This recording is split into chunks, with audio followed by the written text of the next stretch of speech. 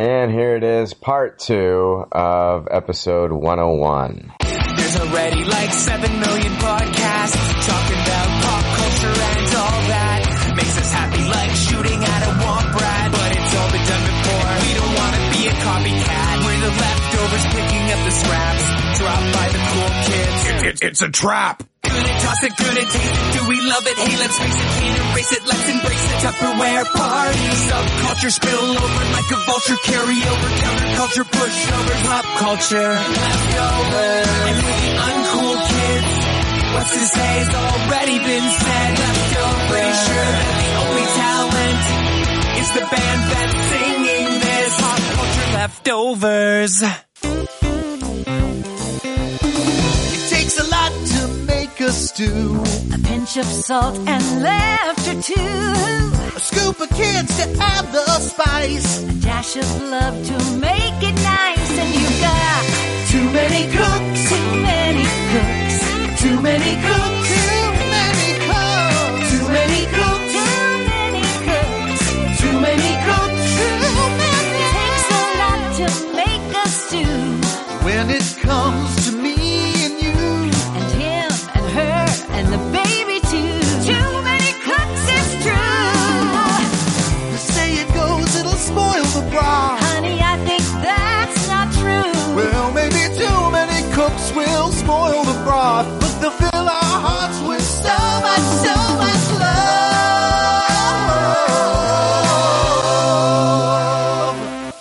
All right, yeah, too many cooks. Speaking of too many cooks, that is why Jake cannot be here for the rest of the episode. I kind of cut him off when Dave came in. Yeah. But, yeah, too many cooks going on there at his job and shit. He's got managers and district managers and all this shit coming in from out of town tomorrow early, and they change his shift up.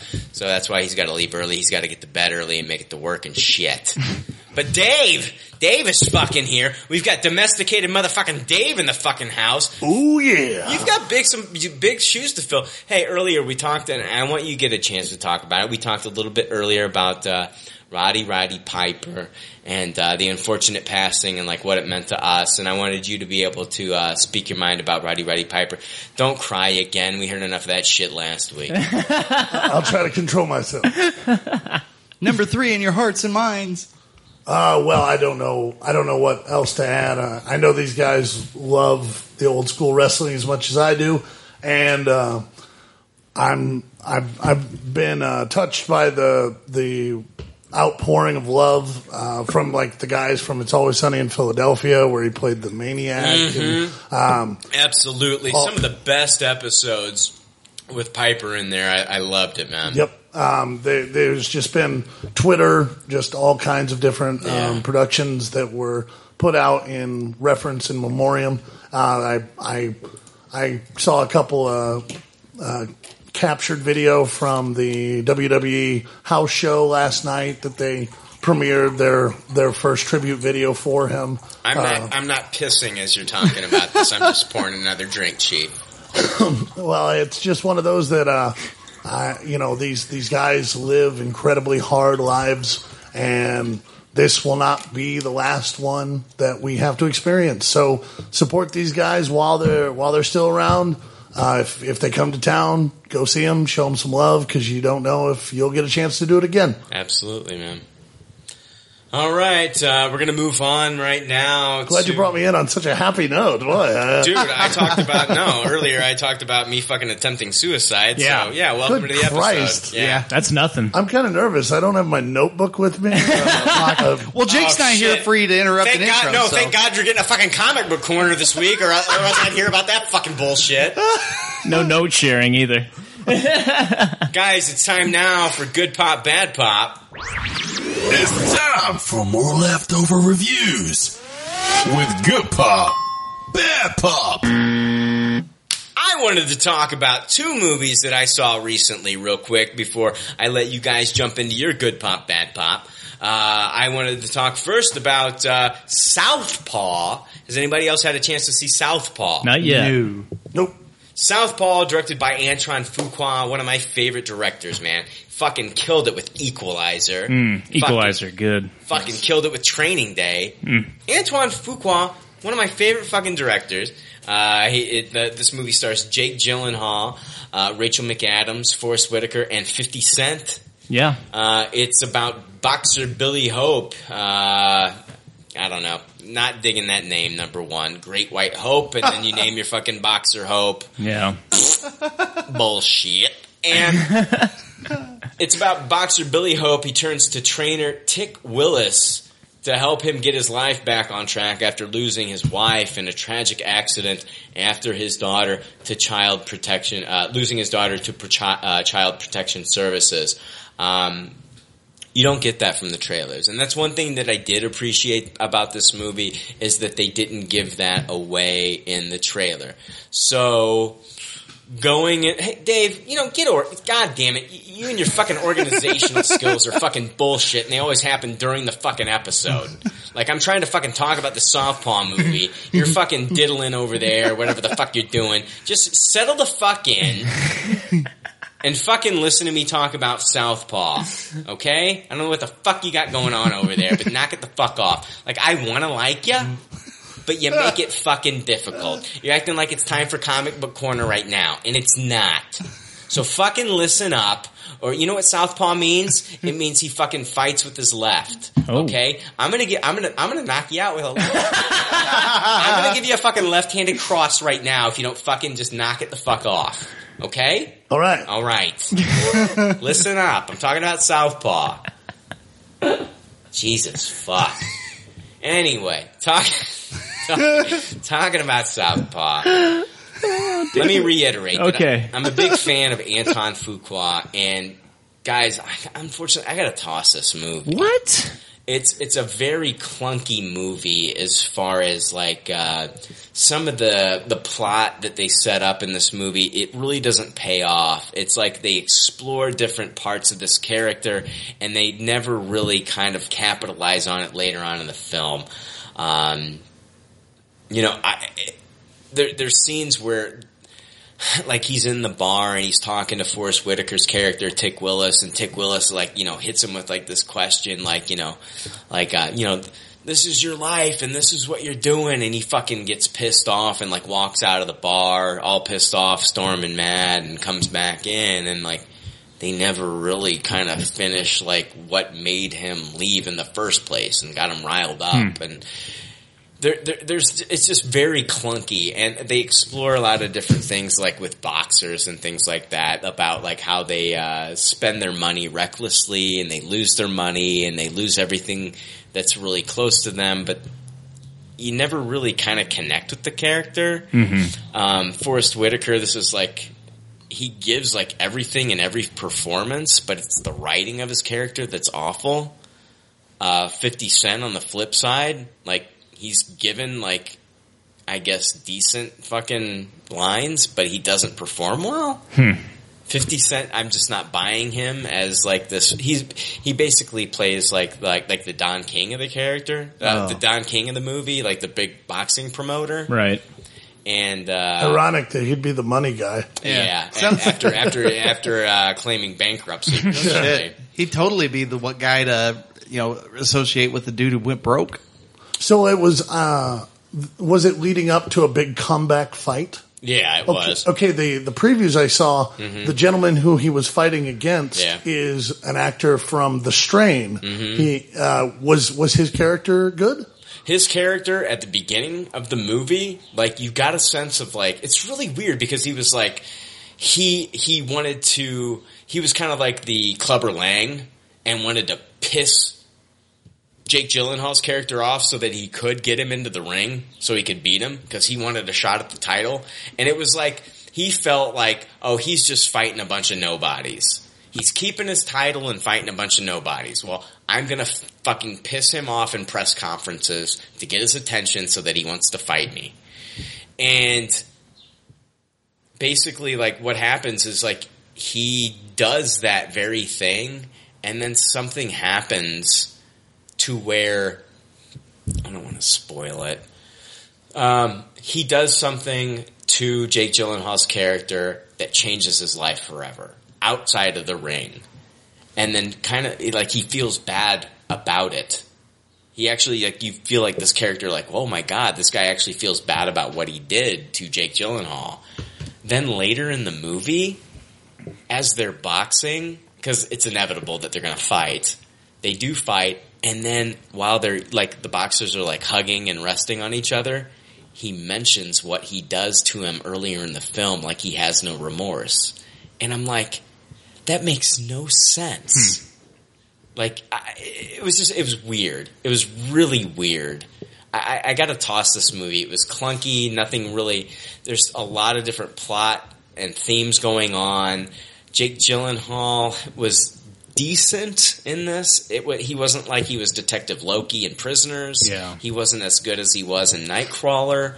I can understand him wanting to do an Antoine Fuqua movie because this guy makes really good R-rated movies, and I respect him as a director for doing, like, in a summer blockbuster, you know, theme where, like, everybody's making, like, PG-13 movies and trying to get, like, audiences. He's like, fuck it, I'm gonna keep with these R-rated movies that do really well. This is just very clunky, and the story's not that good, and I never really get a sense of, like, why I'm rooting for this character or why I should be rooting for this character. So you needed more, like, Brokeback Mountain Jake Gyllenhaal and less Bubble Boy Jake Gyllenhaal? I didn't get Bubble Boy for Jake Gyllenhaal in this movie at all. Forgot about that one. The one, I wouldn't compare this character to either of those.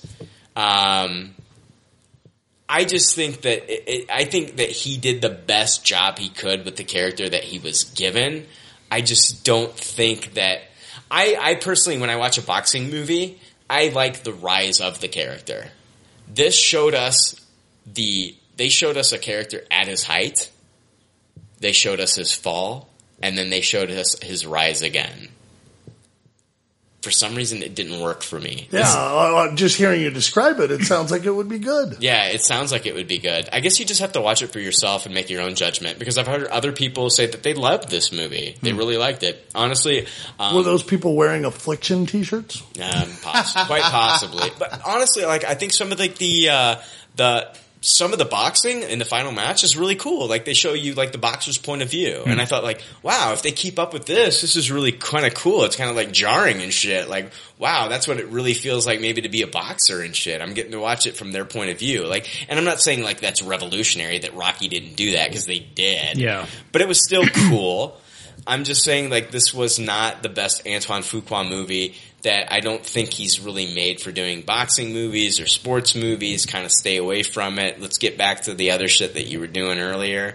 I respect him for doing an R-rated boxing movie. That's cool.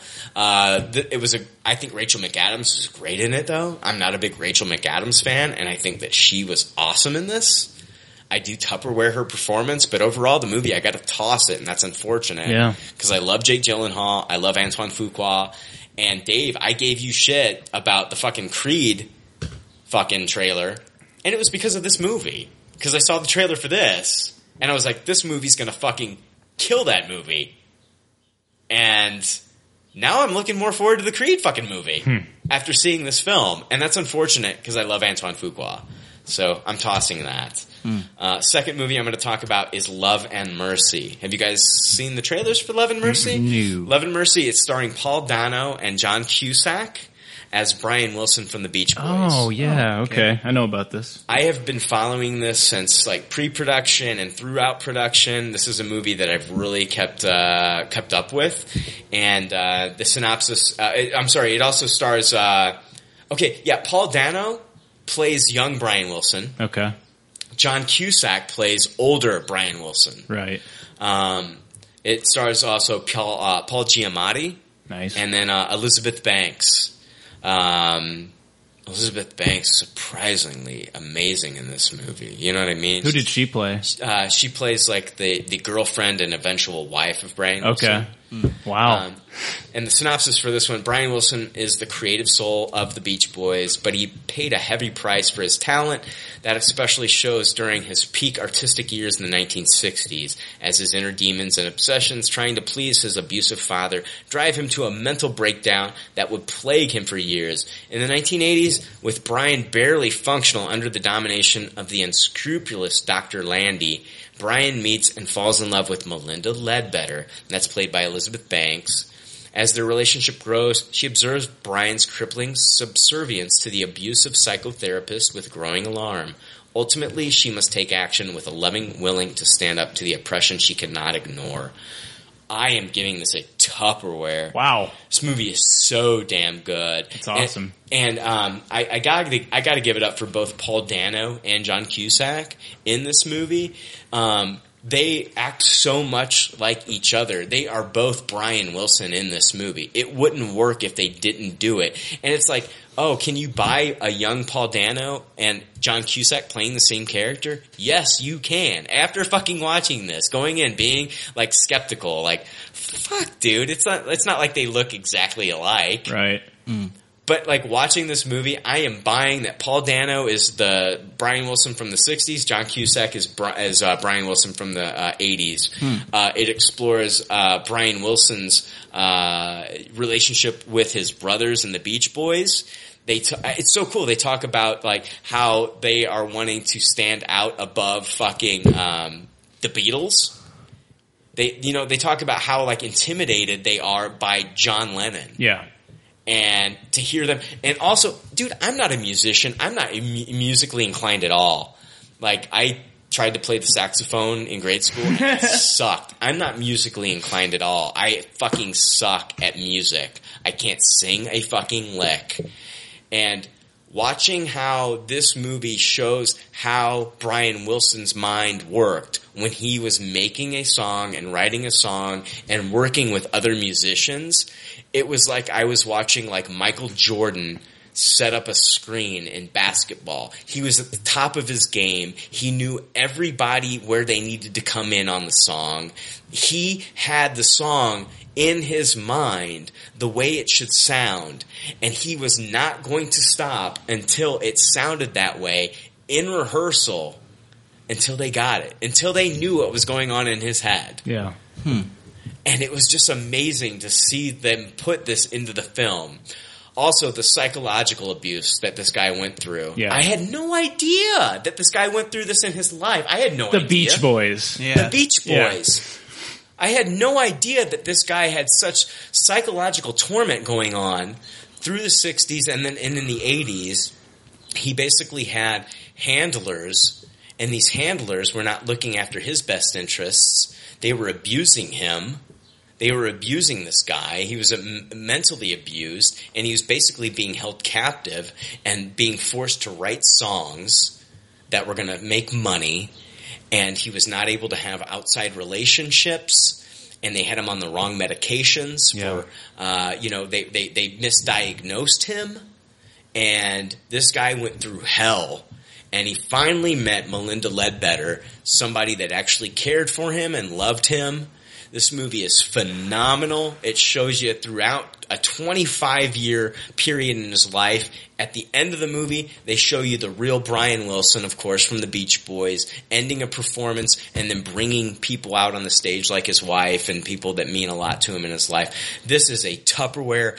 Absolutely. When this movie comes out, it still might be out in theaters. I just saw it last week. Okay. If you can find it in theaters, I highly recommend that you watch Love and Mercy. It is this movie and Ex Machina are the two best movies I've seen all year. Damn, son.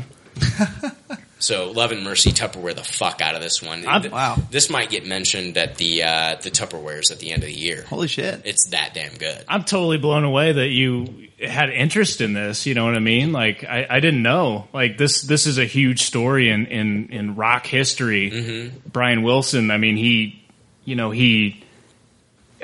basically went schizophrenic for the most part. And I don't know if that was the misdiagnosis or not. That's the misdiagnosis. Is it? Okay. That's the misdiagnosis. Like, he couldn't leave his house. He had a sandbox put in his house because he couldn't. That's true. Yeah. That's absolutely true. His parents were fucking tyrants, his dad especially. Yes, they explore the relationship between him and his father, and it is heart-wrenching. Yeah.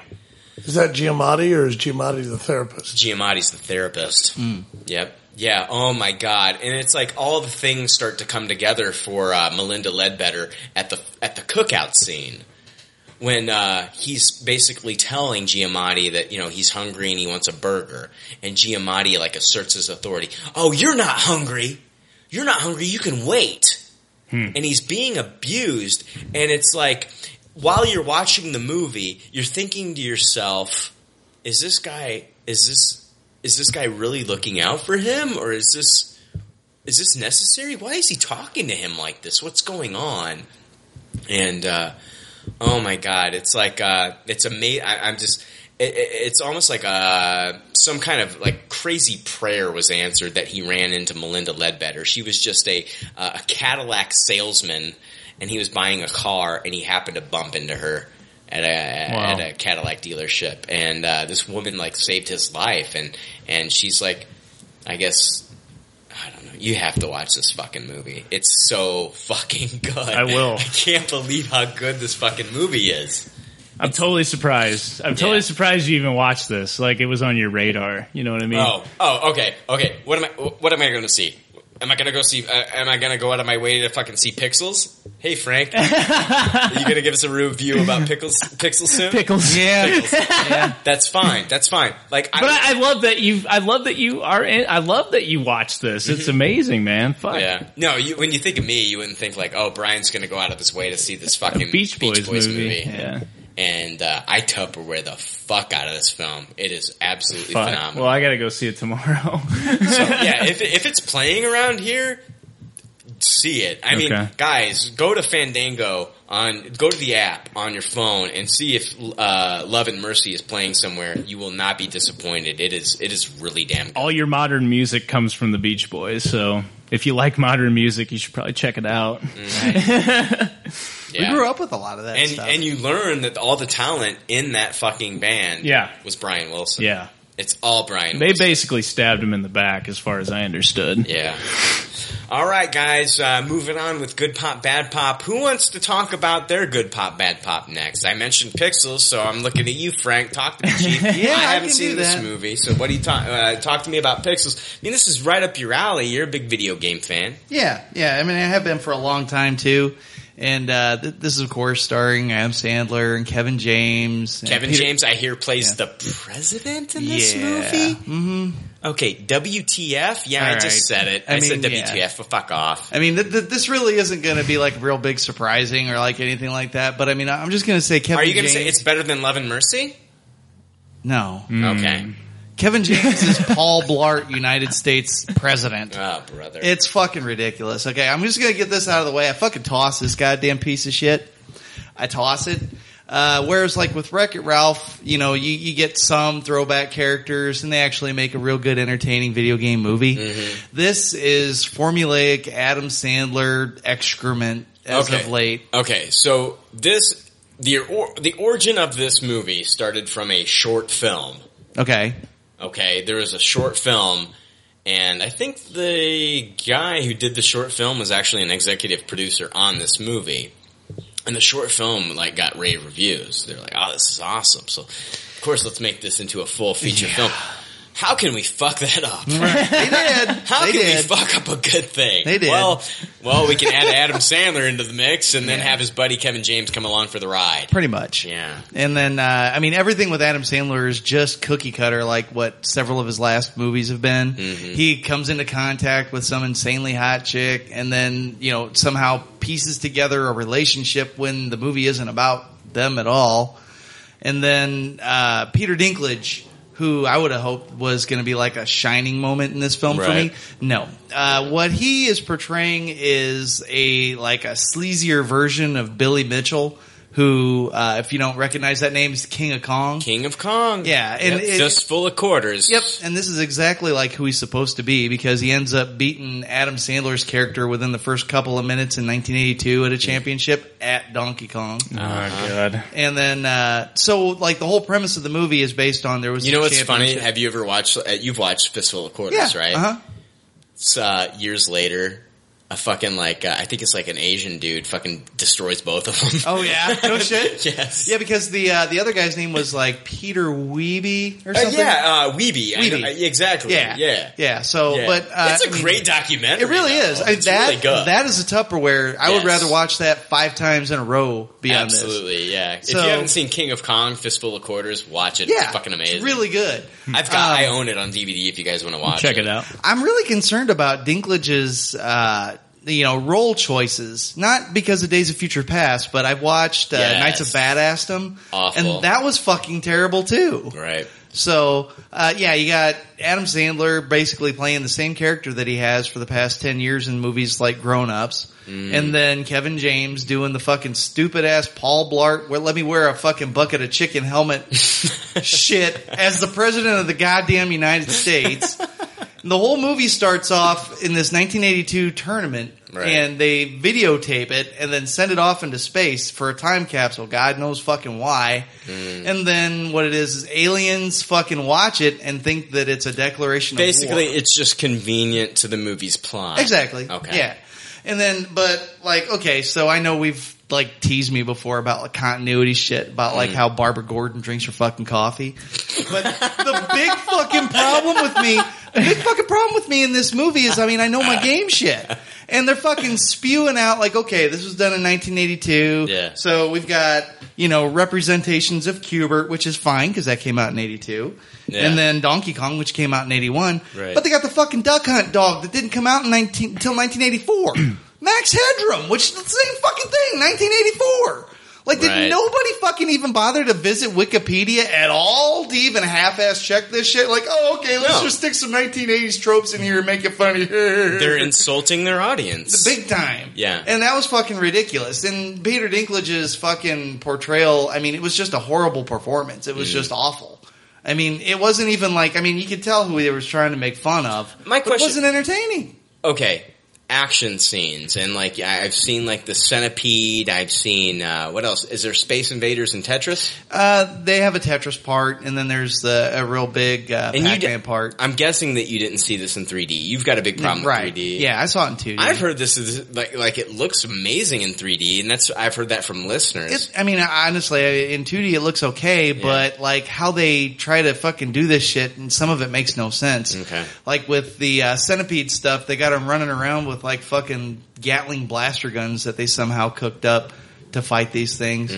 But beyond that, honestly, if I had to summarize this movie in one sentence, I would say that Adam Sandler got drunk off his ass, got food poisoning, and took a shit, and Pixels came out. There you go. Damn. Wow. It That's a toss it. Oh yeah. Yeah. It was fucking awful. And Don't waste your money. we do give you permission to use that on the DVD cover if you want to credit Frank. There you go. Frank Hammer. Pixelated shit. Honestly, I think more people would actually pick up the fucking Blu-ray if, I think they would. if they actually said that on the cover. Yeah. But even being a video game fan, there is no saving grace to this shit whatsoever. My 10-year-old liked it, but I can't imagine why. I had to fake yeah, it was good, buddy. Was it Sure. rated PG or PG-13? PG-13. Okay. Really? Yeah. Wow. There's some stuff that's a little out there, like Peter Dinklage's character, what he wants. Can I ask you a question? Yeah. Did he or did he not dress up like Mario and hold a hammer? No.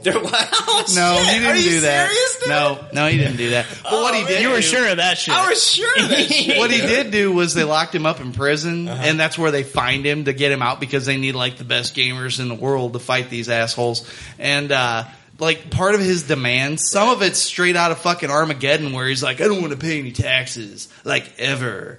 And seriously, that's what it sounds like. Straight out of fucking Armageddon. Yeah, no shit. But then he says he wants a fucking 3-way with Martha Stewart and Serena Williams. That's so old. That joke is... Yeah, but it's where the fuck did that come from? And where does it fit? And at the very end, Serena's sitting in the White House in the Lincoln bedroom, and Martha Stewart comes up and does that nod like it's a good thing. I'm Jesus Christ. They're like, what two fucking semi-celebrities can we get for this movie? Who's hard up for cash? Exactly. What did the audience react like for the most part? There was no audience except for me and my son. Oh. So Wow. that was it. I'm surprised. Usually you can gauge about how well I like a movie by how much popcorn I eat. I've had a whole fucking tub I got to take home. You know what? so. I did not do our fucking rating system. Oh, We've been oops. rating shit. People don't know. Hey, at least you recorded it. Dude, it's ever since episode 100. Like, I have no idea what the fuck I'm doing anymore. Maybe Dave, should you be the showrunner? I don't know. Ready and willing. Oh, I know. I talked about it earlier. Anyway, we do have a rating system. I'm going to play it now since I haven't played it. Do you need any help? System is You know what? Shut the fuck up. He's trying to do the rating system. Let Clive talk. Okay, hold on. Here's the rating system. You inconsiderate fuck. You know what? Now is the He's perfect writing time notes. for you to write notes and organize your shit. Other than when Frank's talking, it's distracting and it's rude.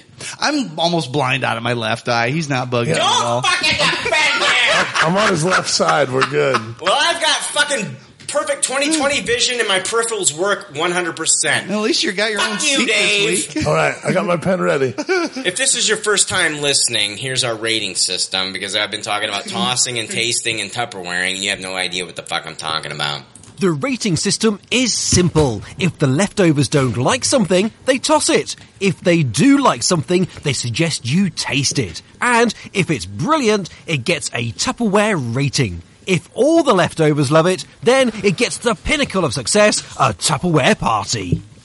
A Tupperware party. I swear, like this, if there was a rating below Toss It, this and the Knights of Badassdom would reside in whatever hell that belongs in. This was terrible. It was 2.5 hours of my life I will never, ever, ever get back. It's unfortunate. All right, guys, moving on with Good Pop, Bad Pop. Who else wants to contribute this week? I'll go ahead. Go for it, Jay. This week I watched, to your recommendation, Brian, Sex and Drugs and Rock and Roll. Let's talk about Sex and Drugs and Rock and Roll. Who else has watched this series? I'm a Dennis Leary abstainer. Oh, come on. We'll talk about that. You will not watch Dennis Leary? I choose to abstain from all Dennis Leary discussions. Wow. Is it his viewpoints on females? It's harsh.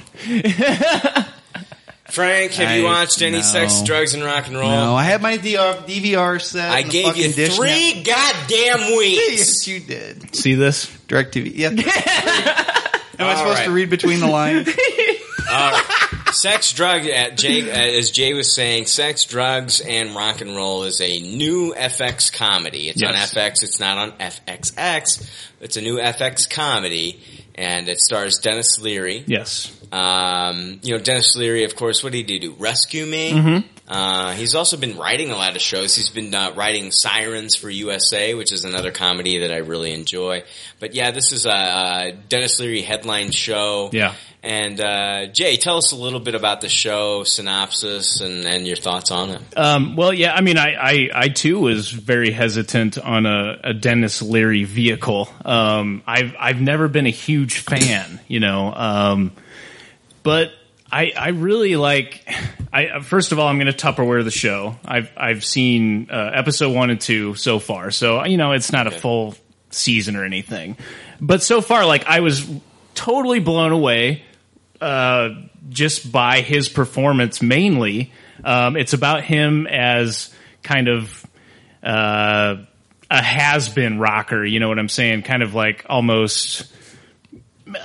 They were like his band, the Heathens. Yeah. Were like on the cusp. Yeah. Of making it big. They were almost like rock and roll heroes. You know what I'm saying? Right. And so his journey from this starts out with him and kind of recapping where he's been with this band and kind of his escapades, his drug use and whatnot, and how big his songs were. We have people like Dave Grohl in this. Greg Doley from the Afghan Wigs. Joan Jett was in the 3rd episode. I didn't see that yet. Yeah, I just watched it this morning. That just showed up today. Yeah. I wanted to watch it so bad. Cool, dude. At least you watched it. Frank and Dave are like, fuck those guys, right? But there's so many fucking good jokes. It is jam packed with good jokes. It's got it's got Dennis Leary. It's got the guy from Northern Exposure. Chris Evans? No. He's like the guitarist. I know, the guy from Northern Exposure. Now I can't think of his fucking name. I could have sworn it's Chris Evans, even though it's not the same Chris Evans. No. You know what, Jay? You keep talking. I'm going to look that up, Chief. Also, yeah, the drummer, Robert Kelly, fucking hilarious comedian. I fucking love that guy. But I keep thinking like he looked like Dan Cortez. Him and Dan Cortez looked exactly alike in the 90s and shit. I would agree with that. Yeah, but he's fucking hilarious too. There's so many fucking jokes about what people listen to. You know, the stuff that you say about what other people listen to. You know, when you're being judgmental. There's stuff like that. But there's also this backstory of, okay, you have this has-been druggie that's trying to kind of like get back into the spotlight, and you have people, and the Lady Gaga jokes are fucking hilarious too. John Corbett. You're close. His name on Northern Exposures was Chris Stevens. Okay, so You're I fucked that up. close. Yeah, but I love that guy. I fucking love Northern Really Exposure. good. I love Northern Oh my god! Exposure. And like the sexual tension between Dennis Leary's daughter Yes, and him is Gigi. fucking hilarious. Yeah. She is. She comes in a little bit later. Yeah. When he's trying to get more gigs and stuff like that. There's so many goddamn good jokes, and I can't fucking remember them. But they make fun of Bryan Adams, Sting, Radiohead, Yes. Morrissey. Yes. It just goes on and on. How many good fucking jokes there are. Okay, like I honestly I watched the pilot. And I give the pilot like a taste it. Yeah. I give the second episode a high taste it. Mhm. I kind of saw like where it was going, and like with Dennis Leary, like he is a lot like Quentin Tarantino and Kevin Smith, where like a lot of the characters have the same voice. Yeah. You know what I mean? Oh, yeah. And I see that in this show. But in the third episode, I threw all that out the window and I fucking Tupperware the fuck out of it now. I think it's really starting to get its groove now. I high taste that second episode. I thought the ending, even though it was predictable, was funny as fuck. Yeah, it was great. It was funny, and I predicted it. I didn't predict it. I thought it would be funny if they did that. It's not like it's not necessarily like uber smart comedy, but it's very fucking like, unless you're like following, unless you're a music snob or whatever, you'll get it. You'll get the goddamn jokes. Right. If you're a music snob, you're not going to like the movie Whiplash. Right. Exactly. You're not going to like Whiplash. You're going to be like, I'm a drummer and I don't appreciate this movie. Yeah. But you know what? I mean, if you can get past that, you'll love this. And even though that like his daughter has the same voice as Dennis Leary and his comedy, true. Think about this. Well, you know what? Sometimes the apple doesn't fall too close from the tree. You know what I mean? And so she should be a little more like her father than you'd think. It's not like... and she delivers the lines really well. Yeah. And do you think that's really her singing? I don't know. Damn, she's a great She'd be singer. fucking great if she was. Yeah. But yeah, I don't know. Like, I'm not, like I said, I'm not a huge Dennis Leary fan, but this has made me a Dennis Leary fan. Yeah. I think he's a great television writer. I used to follow him on London Underground when he did that for a couple seasons, and I thought it was really funny. But like, I don't know, man. I think this is like the perfect subject matter for him to be in as the has-been rock star. Right. And he has every reason to be bitter and let you know why he's bitter. Yeah, and he's making fun of like current rock stars. Yes. And he's making fun of the classics as well. Like, there's so many good fucking rock jokes. Last episode, he talks about like how he had how he had sex with Joan Jett. Yeah. And like later on, like that joke really fucking pays off. Yeah. It's really funny. Well, it's like the second episode. Like, there's this whole build to this final joke. Yeah. And you do, yes, you do see it coming. You see coming, but when it happens, it's still fucking hilarious. It's still funny. Yeah, it's still fucking great. I love the cast. I love his bandmates. Right. There's a manager guy that's also pretty funny, and then there's his daughter. If you were one of the very few people that did watch Z-Rock on IFC, and you were hurt by the fact that show was canceled after 2 seasons, and you're looking for something that kind of reminds you of Z-Rock, watch Sex and Drugs and Rock and Roll. Yeah. Unless your name is Domesticated Dave. And or Frank, who don't give a shit, and who I give you 3 weeks to watch the show, and you just basically just give me the middle finger and say, fuck you. Take it up with DirecTV, man. They fucked me over. Talk to me. I can hook you up, Frank. It focuses on his drug use stuff, which is fucking hilarious. You know, there's a line where he's a lot of people say like Aerosmith started to suck after fucking Steven Tyler started taking drugs. Yeah, and it kind of deals with like that whole like stereotype in rock music. Like once they stop taking whatever, like they kind of suck, you know? And it's funny though. He starts writing this, like his band is very like, it's really like raw, like LA rock and roll, you know, like what you would think like Guns N' Roses or something in their early days. Mm-hmm. So that's what the Heathens is. And then like, it just gets to this point where, you know, they're like, okay, like you can't do drugs anymore because he's kind of a fucking maniac with drugs. And they're like, couldn't you write something more like, you know, Radiohead or Morrissey? And he starts singing this fucking sad, sappy shit. It's not your fault. It just, it's just fucking great. Well, they start digging it at first, and then he keeps going. And they're just like, oh my God, when will this end? Yeah. And then the next thing you know, there's like, all right, let's get him a beer. Let's get him some drugs. You know what I mean? They're like, oh man, it's so funny. Yeah, and the supporting cast is just that. They're definitely like supporting him and his daughter Gigi or whatever. Yeah, they're supporting him and they're fucking great at it because they're all fucked up too. They all have their own issues and they're, you know. And John Corbett, you know, like he is like. You know, getting him back into the band was like a big deal. He plays with Lady Gaga. He plays with Lady Gaga in the show. Like he's like got a career and shit. Yeah. You know what I mean? He's like in the background of Lady Gaga, but you know, he's still making money at music. Right. Dude, I think the show could be a Tupperware in my opinion. Like the first episode I think was like a taste it, second was a high taste it, and the third episode was a Tupperware. So like as this goes on, yeah. I'm hoping that this could be like a Tupperware show. So at least give like the first 3 episodes a viewing. Yeah. It's called Sex and Drugs and Rock and Roll. It's on FX. So yeah, definitely. It's silly shit. Yeah. Dave, do you have anything for Good Pop, Bad Pop this week? Yeah, I saw something that there are some movies coming out next year that I'm really excited about. Captain America: Civil War, Batman vs Superman, Suicide Squad, but you know how there's those movies that you hate that you love?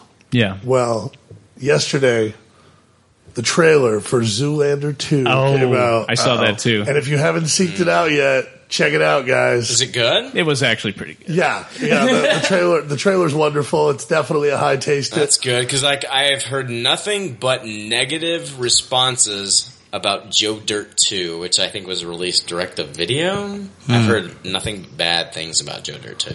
Gotcha. Well, that was never a film that I enjoyed, but I own 2 copies of Zoolander. I like Joe Dirt. Is there something wrong for me enjoying Joe Dirt? No. You grew up in Central Illinois. There's some of those jokes that just hit too close to home. I mean, I even had an appreciation for Kid Rock in that movie. Yeah. And I was like, oh my God, Dennis Miller's killing it in this film. I don't know, is there something wrong? Do I need to go back and watch Joe Dirt and like be like, oh my God, what the fuck was I thinking? So what you're saying is you hate that you love it. I hate that it's a guilty pleasure. There you go. Nothing wrong with that. That's what Zoolander is, I think. Yeah, absolutely. Yeah, it's kind of like masturbation. Like I just do it by myself. Right. I don't want anybody. I do it. I just don't want anybody to know that I do it. Except God. Yeah. Big man. Oh God. With the beard. I don't know how you can hate Zoolander. I mean, David Bowie's in it, for God's sake. It's true. If it's good enough for Bowie, it's good enough for Can I Domesticated admit Dave. I'm not the biggest Zoolander fan?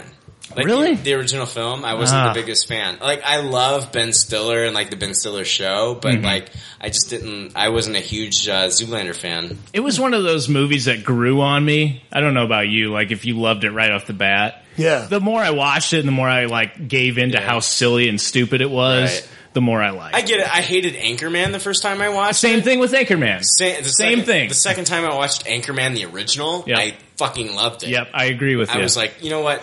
Milk may be a bad choice, but this movie's damn good. I was that way with the Ballad of Ricky Bobby. I didn't like that at first either. Yeah. There's certain lines in that movie that just crack me the fuck up. I loved Anchorman until I saw Anchorman 2.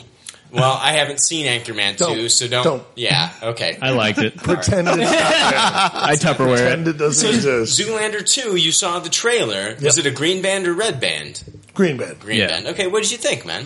Oh, it was adorable. It was just a little teaser, but wonderful use of special effects and just a great one-liner from him to whet our appetites. Okay. All right. Well, you know what? If you're a Zoolander fan, Domesticated Dave says wait for Zoolander 2. It's going to be, you have high hopes after that teaser? Oh, yeah. Okay. Zoolander is so hot right now. It was like to break it down real quick, it was Stephen Hawkins. You know, he has to use a voice modulator he can't talk. Stephen Hawking. He's right. He's fucked up. Yeah, so I don't know if it was him or not. But it was definitely that implication. But he was talking about the beginnings of the universe and whatnot. Mm-hmm. And that it has all led to the evolution of the human mind. Right. The height of evolution and your inside. They make fun of the title about 4 times, and that to me was great. Mm-hmm. I mean, goddamn it, it was actually pretty funny. It's stupid as shit, but it was funny, man. I don't spell my name with a 2. Yeah, I don't speak Latin because they tried to use Roman numerals. Just like Domesticated Dave doesn't spell his name with an A, right? Right. He could relate. Yeah, that must be why I liked it. Stephen Hawking. I mean, I still haven't watched that fucking that movie. Yeah, I want to see that too. That biography with Eddie Redmayne. I want to see that too. Yeah, well, I'm like seriously, as far as this podcast goes, I am the resident fucking independent Oscar film watcher guy. Like I watched Birdman, I watched fucking Wolf of Wall Street, I watched all those 12 Years a Slave, all of these Oscar movies, and yet I let that Eddie Redmayne movie slip away from The Theory of Everything? Mm-hmm. I haven't that was seen like it yet. the weirdest Austin Powers sequel I've ever seen. What? I'll get it when I watch it. You'll get it when you see it. Oh, because of the glasses? Oh, man. That's some low-hanging fruit. All right. I want to talk about Sharknado 3. Oh. It would not be Pop Culture Leftovers if Leftover Brian didn't talk about Sharknado 3. It's your jam. I talked about when the show first started, I talked about Sharknado. Yep. I Tupperwared it. Yeah. The year after, I talked about Sharknado 2. Uh-huh. The second one, I Tupperwared it. Yeah. And now I'm going to talk about Sharknado 3 because I'm a big fan of this series. And I lost all credibility when I Tupperwared those first 2 movies. And now I'm going to do the same here. I'm going to Tupperware the fuck out of Sharknado 3. It's titled Sharknado 3, Oh Hell No. That's not a joke. That's what it's really titled. Ian Ziering, that's how you pronounce his name. It's not Ian. Right. It's Ian. Okay. Oh. And he's really passionate about that. Watch your mouth. And I met him at fucking Comic-Con in Chicago, the Wizard World. He's a dick. You don't say. Ian Ziering is a cock. Okay. Did you go, fuck off, Steve? I wish I could have told him to go fuck himself in the Peach Pit. Because he is a fucking dickhead. He was like pissing and moaning about people walking through like the aisle that he was in and trying to direct traffic like he's an air traffic controller and shit. Wow. He's like an H-list celebrity now. Yeah. Yeah, exactly. H. He's way down there. He's a Z-list celebrity. But Ian Ziering and Tara Reid, they're back for this movie. There's tons of cameos in this film. We've got Lou Ferrigno. Mark McGrath returns he returns for this movie. You know, remember, what was his name? Mark McGrath. What was his name? Sugar Ray? Yep. Yeah, Sugar Ray, the band. Yeah. And he was like Ian Ziering's like sidekick in Sharknado 2, and he's got a real bit part in this one. Rick Fox is in this one. Mm-hmm. Frankie Muniz. Oh, is he? Yes, Jay. Jay's looking around. Frankie Muniz is in this movie. Penn and Teller, the new neat. Gillette pen. Have you seen Gillette pen since the weight loss? No. Oh my gosh. Ridiculous. You know what? Dude, hats off to you, dude. Gillette pen looks great. Wow. Looks great. Good for you, man. A ton of weight loss. Hoda and Kathy Lee Gifford, like the Today Show cast is all on there with all of them. And Chris Jericho's in this movie, Dave. And Thank God. Did anybody else watch Sharknado 3? No. The only Ian Ziering I watch is when he's on some Defiance. Dude, when he was on Defiance, holy fuck yeah, give me a fucking high five and You shit. just blew his mind again. Dude, no. Dude, Ian Ziering on Defiance was the fucking shit. I had no idea Ian Ziering has done anything other than Sharknado lately. Yeah. Well, he's got some stock at Sci-Fi Channel. Yeah, now, I get it. But I want to talk about this film a little bit. I'm going to go ahead. I'm going to Tupperware it, of course. Okay. I love Sharknado. It's a guilty pleasure of mine. Ian Ziering's character of Finn, he fights alongside the president, who is played by billionaire Mark Cuban, who's also the judge on a show called Shark Tank, ironically. Mm-hmm. And last year they killed one of the judges on that show on Sharknado 2. Oh. So they had Mark Cuban come on this year, and he played the president, which I thought was kind of cool because Mark Cuban's always kind of had a rivalry with Donald Trump, who's running for president. Right. So I thought that was kind of funny. Tara Reid is back in this film. It's her third film back. Thank God. She's pregnant with Finn's child in the Uh-oh. film. So we get a pregnant Tara Reid. And Finn, he's given his award, for his past service in destroying these Sharknadoes, and he's given a golden chainsaw, and he's the first member of the Order of the Golden Chainsaw. Because basically that's what he's famous for killing sharks. Is like he uses a chainsaw and he cuts them in half and everything. But, so like they show him, there's a scene where he's wasting sharks with Mark Cuban inside the White House. They're fighting together. And it's like very John Woo in certain parts where like they're sliding on their knees and shooting fucking, sharks and shit. Beautiful. And it's like a John Woo movie, you know what I mean? Like fucking Wind Talkers and Mission Impossible 2. Yeah. And, all those shitty fucking John Woo movies from the fucking early 2000s, late 90s. Watch your mouth. Yeah, I reject your premise, sir. Shitty John Woo Don't movies? you talk about John Woo like that. Shitty John Woo movies? I'm sorry. I'm sorry if you're huge Chow Yun Fat fans. But Goddamn right. anyway, I'm going to skip ahead to the very end of Sharknado 3.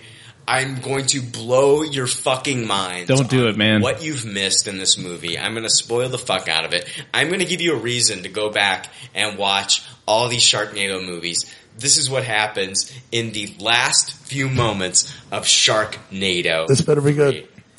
You know what, Dave? I say that every goddamn week about your comic book corner. And then what do I You're get? still waiting. Exactly. I'm still waiting for a good fucking episode. Nothing but poo-poo. I'm kidding. I'm fucking with you, Dave. All right. Anyway, what I'm going to do here, in this one, Nova is back. If you know anything about Nova, yes, Nova is the chick from the first film, the really hot chick that Ian Ziering didn't hook up with. Was she the one that got 8 and then Yes. subsequently came back? Yes. Okay. Yeah, and she's wanting to hook up with Ian Ziering like the entire fucking time, and he's like, no, I want to rekindle my marriage with Tara Reid, who's fucking incoherent and doesn't understand what's going on in any scene, and she's a fucking moron. Well, Nova is giving the group 2 options on how to stop the Sharknadoes that were given to her by Frankie Muniz's cunt character. He's so smart. I'm sorry, I just used the C word again. Frank, you opened up that door. I broke that wall down earlier. Anyway, Frankie Muniz's character, he had been killed off earlier in the film. David, you have something to say. The rule has been broken? Frank broke it earlier, so I fucking told a limerick. I dropped the C word, and Frank dropped the C word, and I dropped it twice this episode. I don't know. I'm not sure I can be on this episode. I don't know, man. I don't know how this episode's going to go over. I guess we've gone 100 episodes. I don't know if they're going to stick with us or leave us now. The rule expired. If it helps, man, it was an empowered cunt. Stop it. Stop! We have a 4 limit C-word rule. All right. It had to be said, though. Damn it, Frank. Ladies, I'm sorry. One thing is for certain, you'll never hear Dave say it. I'm very uncomfortable right now. So, Nova is giving the group two options on how to stop this Sharknado, this very specific Sharknado. It's a different Sharknado that we've seen in the last two Sharknado films. It's not a Sharkicane? And so, Frank, shut up. You're an idiot. So, for the first time since any of these Sharknado movies, the big plan at the end of the movie is not it does not involve Ian Ziering to fly around in a fucking helicopter and just throw propane bombs into a Sharknado and then shoot them to destroy the Sharknado. No, this plan is much bigger. Oh. Okay? Here's Nova. I'm going to play an audio clip. Here's Nova explaining to Finn what needs to be done. And I want you to listen to Tara Reid at the end of this. And I want you to listen to her fucking wise advice, her sage oracle of wisdom device at the end of this fucking clip. Here we go.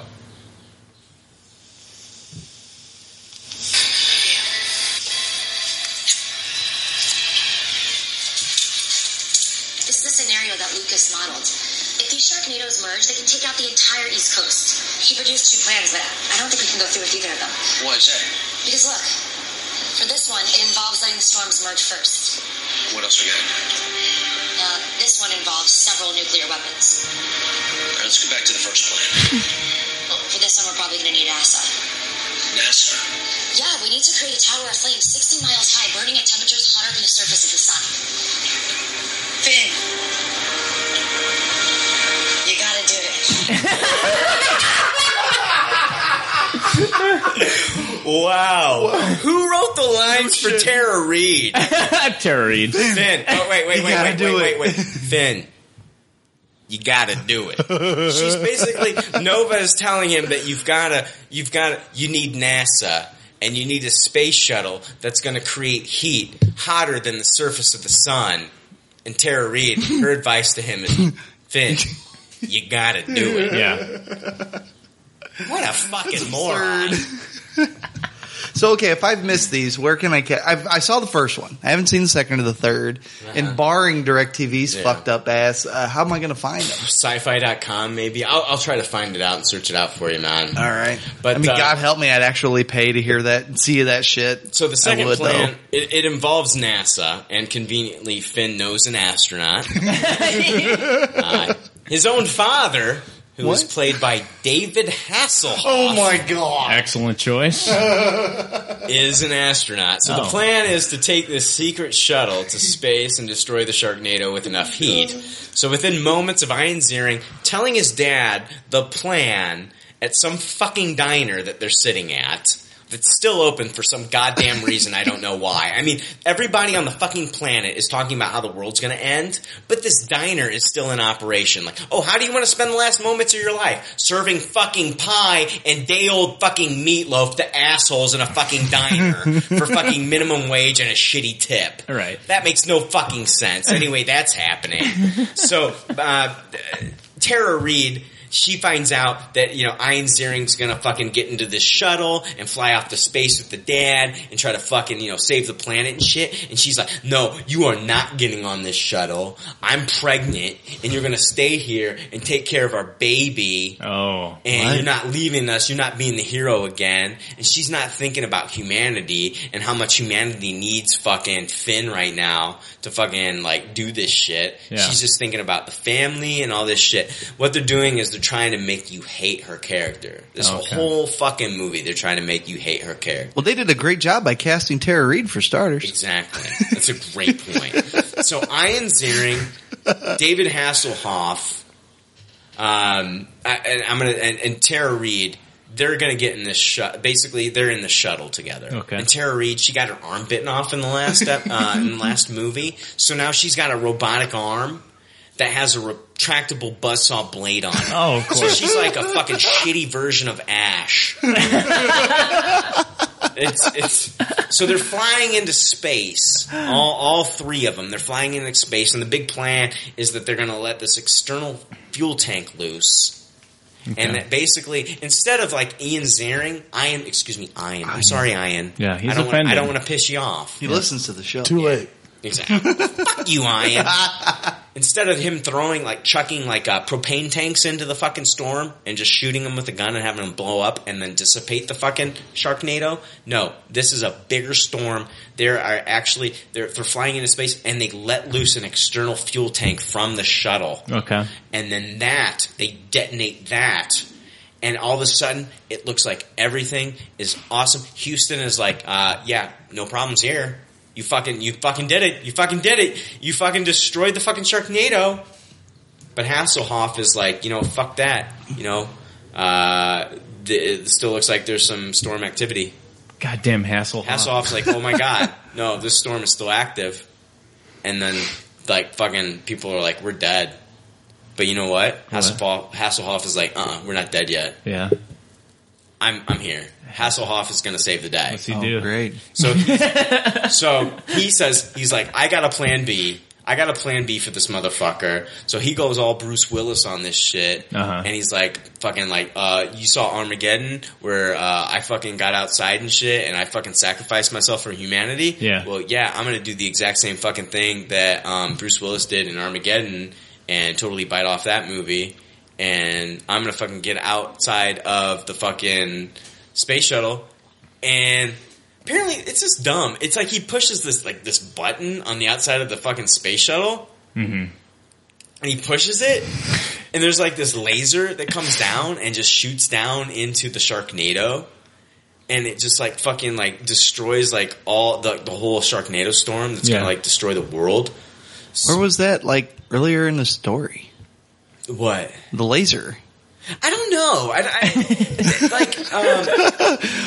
Basically, none of this really makes sense to me. I just kind of went with it. Sure. He bought it. It just destroys the Sharknado.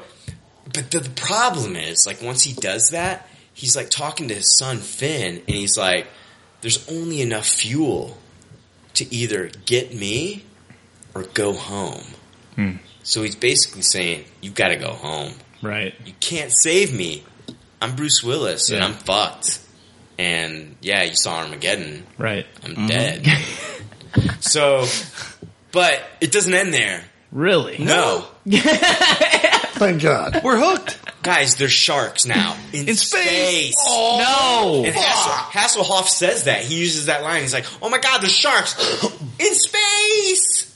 And they are, and then they start trying to get into the shuttle, and it doesn't matter that the sharks are surviving in space. Right, they can't. They're alive, but it doesn't matter. Basically, this movie basically says, "Fuck science, fuck it." Right. But see, the reasoning is, and I thought it was kind of brilliant, they're like, Tara Reid goes, how are they surviving in space? And then Ian Ziering goes, well, how do they survive in a Sharknado? Good point. Good point, Ian. Right. Don't call him Ian. Don't call him that. Call him Ian. So, Finn, he's on the shuttle, and then he sees this chainsaw, and it's a gift from Nova, the chick from the first film that busts out of the shark and shit. And basically it says pull here, and he does. And it's a lightsaber that's a chainsaw. God. It's a chainsaber, dude. Holy it's fucking dope as fuck, dude. Damn. It's a fucking lightsaber chainsaw, and he's slicing through these fucking sharks and cutting them in half in space. In space, dude. He's not fucking around. I gotta find who the fuck is the writer on these goddamn films. I don't know, but he's amazing. Terrorid. Yeah, they just it's the worst fan fiction ever. They have her snort a line and say, what's the first What do you see? What's the first thing that comes to your mind? Sharks with lightsaber chainsaw. What happens? He's cutting sharks in half and shit. Right. But what happens? What happens? A fucking shark busts through the fucking shuttle. How? And eats Tara Reid. What? And her baby? She's still pregnant. No. And it eats Tara Reid and it's gone. And Finn's like, that's my fucking wife. That's my fucking baby. Yeah. That's inside of that fucked up, druggy, alcoholic, Yeah. piece of shit woman. Right. Allegedly.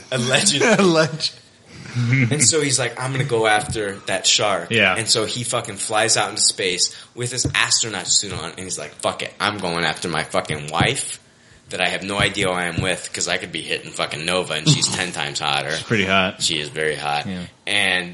But, you know, I guess she's pregnant. So, yeah, fuck, I'm going to go out there. I'm going to get my fucking pregnant wife back. You got to do it. You got to do what you got to do.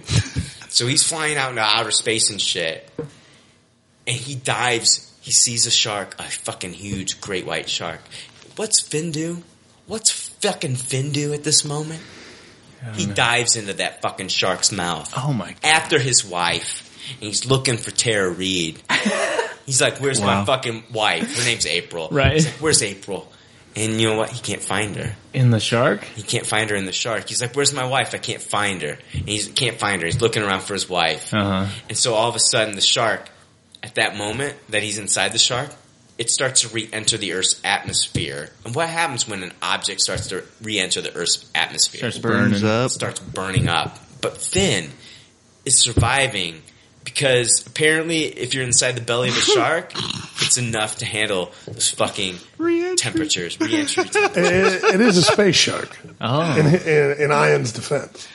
It doesn't matter that this Absolutely. motherfucker is like 1,500 degrees. We're safe and cool right here in its fucking intestines. I buy that. The title for Sharknado 4 needs to just be Sharknado 4, fuck science. Because they don't give a fuck.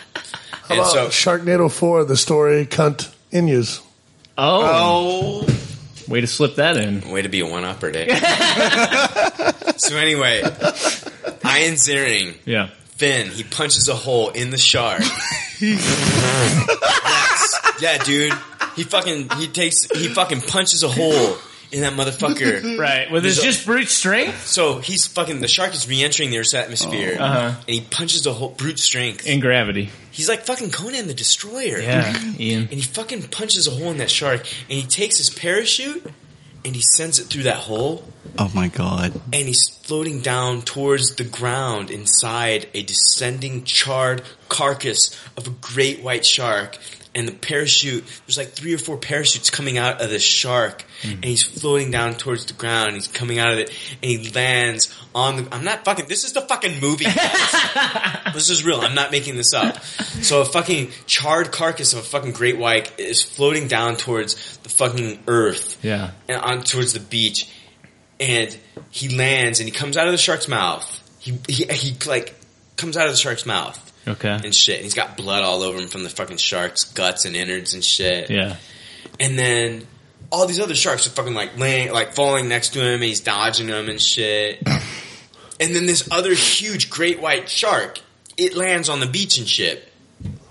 And all of a sudden you start hearing, oh god. And so you're thinking, like, you're a fan, and you're thinking, oh my god, it's fucking Tara Reid. That's her fucking buzzsaw. Yeah. Why the fuck am I so excited that this fucking bitch is still alive?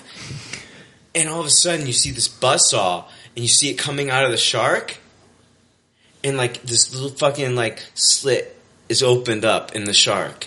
And what comes out of that shark? Oh my god, it's fucking beautiful. It's fucking beautiful. A little fucking baby. Oh my god. She fucking gave birth to her fucking baby in the fucking shark. The fucking child, the fucking chosen one, Finn's baby is fucking born in the fucking shark. And the first thing that she does is she's like, I want to get my baby out of this fucking shark's this body. And so she fucking pushes her fucking child. It looks like the fucking shark is giving birth to this baby. Yeah. And this baby's all fucking like bloody and gross and shit. And like Ian Ziering sees his fucking baby, and he holds his fucking baby for the first time. And then he pulls his wife out of the fucking dead fucking great white shark. Wow. And she's all bloody and shit. Yeah. She looks at him and she's like, it's a boy. It's a boy. And then they start to kiss, and it's fucking romantic as all fuck. Yeah. You know what I mean? She's covered in blood. He's covered in blood. The baby's covered in blood. Shark blood. And they start to kiss each other. Gross. And it's romantic as fuck. And I'm getting hot, dude. I'm getting hot. I'm Right. like, oh my god, dude is gonna get fucking laid tonight. And all that blood's a great lubricant. Frank, you're on the right track, Oh, man. God. That's exactly what I'm thinking. Why did it have to be a boy? What? Oh, you empowered son of a bitch. Anyway, it's a boy. It's a boy. And you know what? We find out that he names his son after his father, Gilbert. So his father's name is Gil.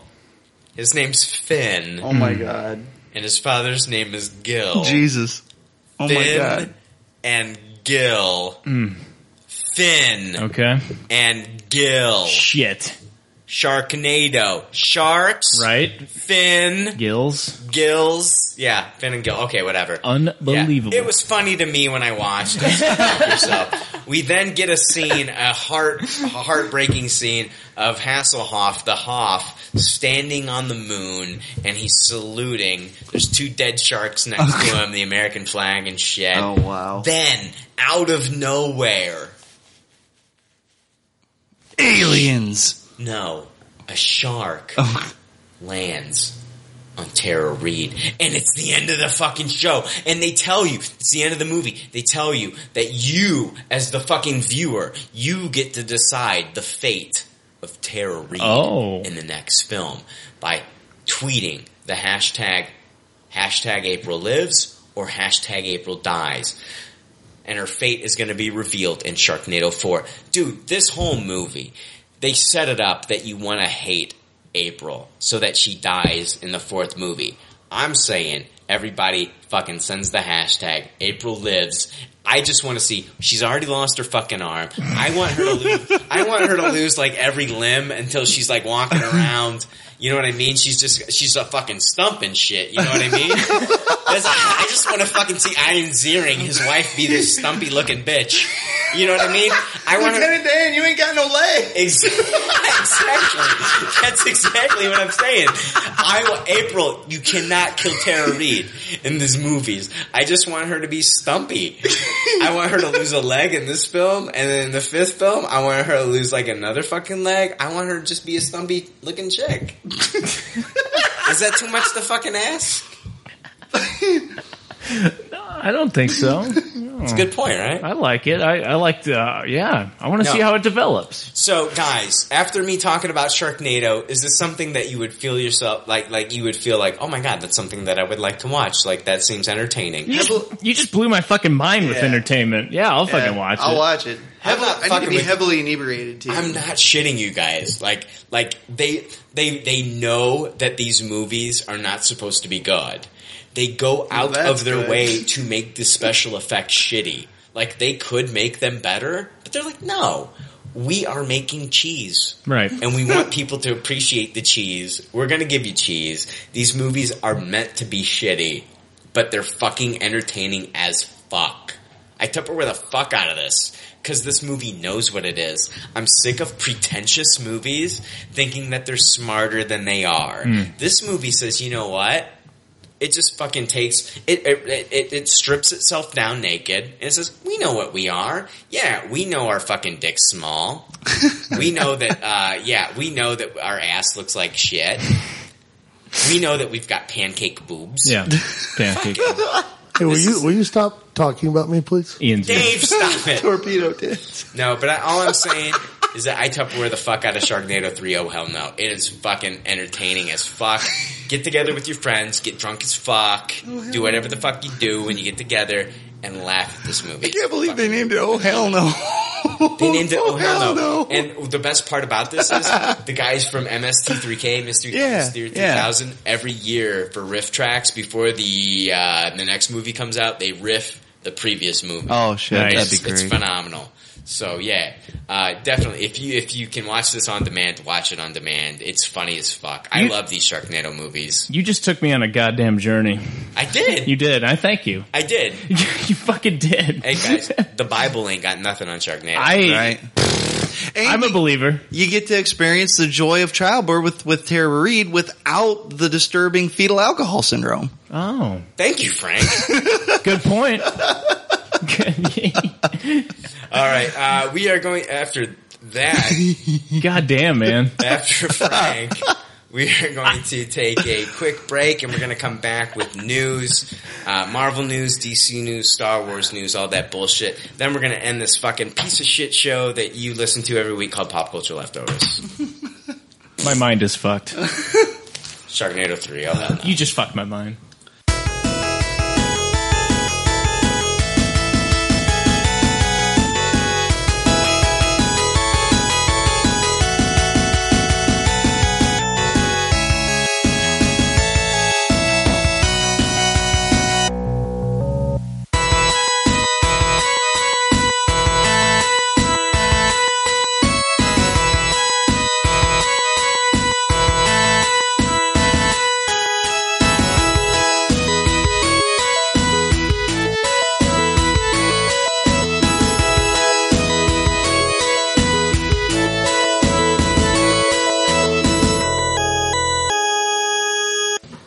Hey guys. Hey. So, you know what? My PayPal, you know what I did with, my PayPal's fucked up right now. I don't know what I did with my PayPal. You guys ever use PayPal? Yeah. Yep. I got PayPal. You know what I did with my PayPal? I don't know how I did. I fucked it up. I changed all the settings to Spanish. So if anytime I buy something on PayPal right now, it's all in Spanish. And I don't know a fucking lick of Spanish. Yeah, I can fix it for you. Oh, fuck off. I bet if I had it in French, you'd be able to do that too, wouldn't you, you fuckhead? True. Go to fucking hell. Yeah, but I fucked my PayPal up, and it's all in fucking Spanish and shit. I bought something today, and it was fucking Spanish and shit. So You can't change it if you don't know the goddamn lingo. I don't know the settings. Gringo? Yeah. See what I did? Yeah. My settings are all fucked. I don't know how to fucking change it from Spanish back to English and shit. But I guess I'm buying shit in pesos now. I don't know what the fuck I'm doing. It's a better exchange rate. Yeah, you'll be good. Yeah, that's cool. Saving that's some cool. cash. Right on. I was just trying to say something other than, hey guys, we're back. Right. But I just did it now. So You did. Whatever. Hey, it is time now for the Pop Culture Leftovers news. Hear ye, read all about it. It's the leftover news and there's no doubt about it. This news is gangsta as fuck, yo. It's gangsta as fuck, yo. You know the guy that sings that fucking thing? I don't know him. He was in fucking People magazine. What? He made it to People magazine as like a YouTube sensation or some shit. Oh, damn. Yeah. The guy, I can't remember what his fucking name is. I'll look it up. But yeah, he was fucking in People magazine and shit. Wow. Mm-hmm. He's smooth as shit. Well, I mean, yeah, I don't know how much he charges for fucking bumpers now, but back in the day I got it real cheap, but now he fucking blew up and shit. Yeah. Now you gotta go to his website, and I don't know how much he's charging now. Right. Especially with your pesos and whatnot. Exactly. You have no I don't know how much I'm paying. Fucking PayPal. It's all in Spanish. No fucking idea. Yeah. Alright, we're moving on to news. News. Fucking Disney's Tomorrowland's performance in the box office was apparently so dismal that it not only killed its chances of getting a sequel, it also killed Tron fans' hopes of getting Tron 3 anytime soon. Disney apparently considers it too risky, and it sounds like they just want to focus on superhero films, animated movies, and Star Wars films to get their money. And this is bad news? I'm sorry, did you not like Tron Legacy? Now we have to focus on superhero movies, cartoons, and Star Wars? That's like a silver lining, right? Do you not like variety? So when you go to the grocery store, you're just like, you know what? I like beef, I like roast beef, I like bologna, and I like chicken. I don't need any of your fucking salami. I bought 5 packages of Portobello and Swiss brats yesterday. You don't like salami? Well, this is basically Disney saying, Dave, you know what? You don't get any more fucking brats. Yeah. No more brats? Yeah. Exactly. Oh my god, this is horrible news. This is this is the equivalent of Disney saying, fuck brats. Wow. I'm just saying that because of Tomorrowland's performance at the box office, the next announcement that Disney made was that there will be no Tron 3. Damn. Okay? And it's not like Tron Legacy didn't perform well. It didn't perform great. It didn't destroy any box office records. But basically Tomorrowland fucking killed the chances for us to see Tron 3. Which, I don't know. I don't know about you. Tron Legacy, I enjoyed it. I liked it for what it was. Yeah, you can bitch about the fucking CG of fucking, Jeff Bridges all day long. I thought it looked okay. I liked it. I liked the movie. I thought it was fun. Of course, it's not like the original. Nothing's going to beat the original. But, 28 years had passed since the original, so things are going to be a little bit different in this world. What? In an interview recently with Slash Film, actor Bruce Boxleitner, who played Alan Brady in the Tron films, as well as doing voice work in the animated show Tron Uprising. He also did work in Tron video games. He says, if they do make Tron 3, it'll be without him. Wow. He said, I don't really care anymore. I'm done with it. I've moved on. I hate to say that, but it's been too up and down for me. I would rather not just keep going. I don't want to repeat my career anymore. That'd be like, let's reboot Scarecrow and Mrs. King. No, I'm not interested, or Babylon 5. What? Sacrilege. Now I'm crushed. He also talked about how he felt after Disney dropped the third film after the Tomorrowland fucking getting destroyed in the box office. He says, I was very much surprised. Not that I was privy to anything, but once in a while I got little snippets of information. Since we shoot Cedar Cove in Vancouver, I did hear a lot from up there. There's several publications and blogs that are about what jobs are coming, what films are in pre-production, stuff like that. Tron was always on those lists. They were very close to actually shooting. It breaks my heart, but I understand the times move on. Disney, it's not in their wheelhouse anymore. The animated series had a lot of promise. They didn't stick with that either.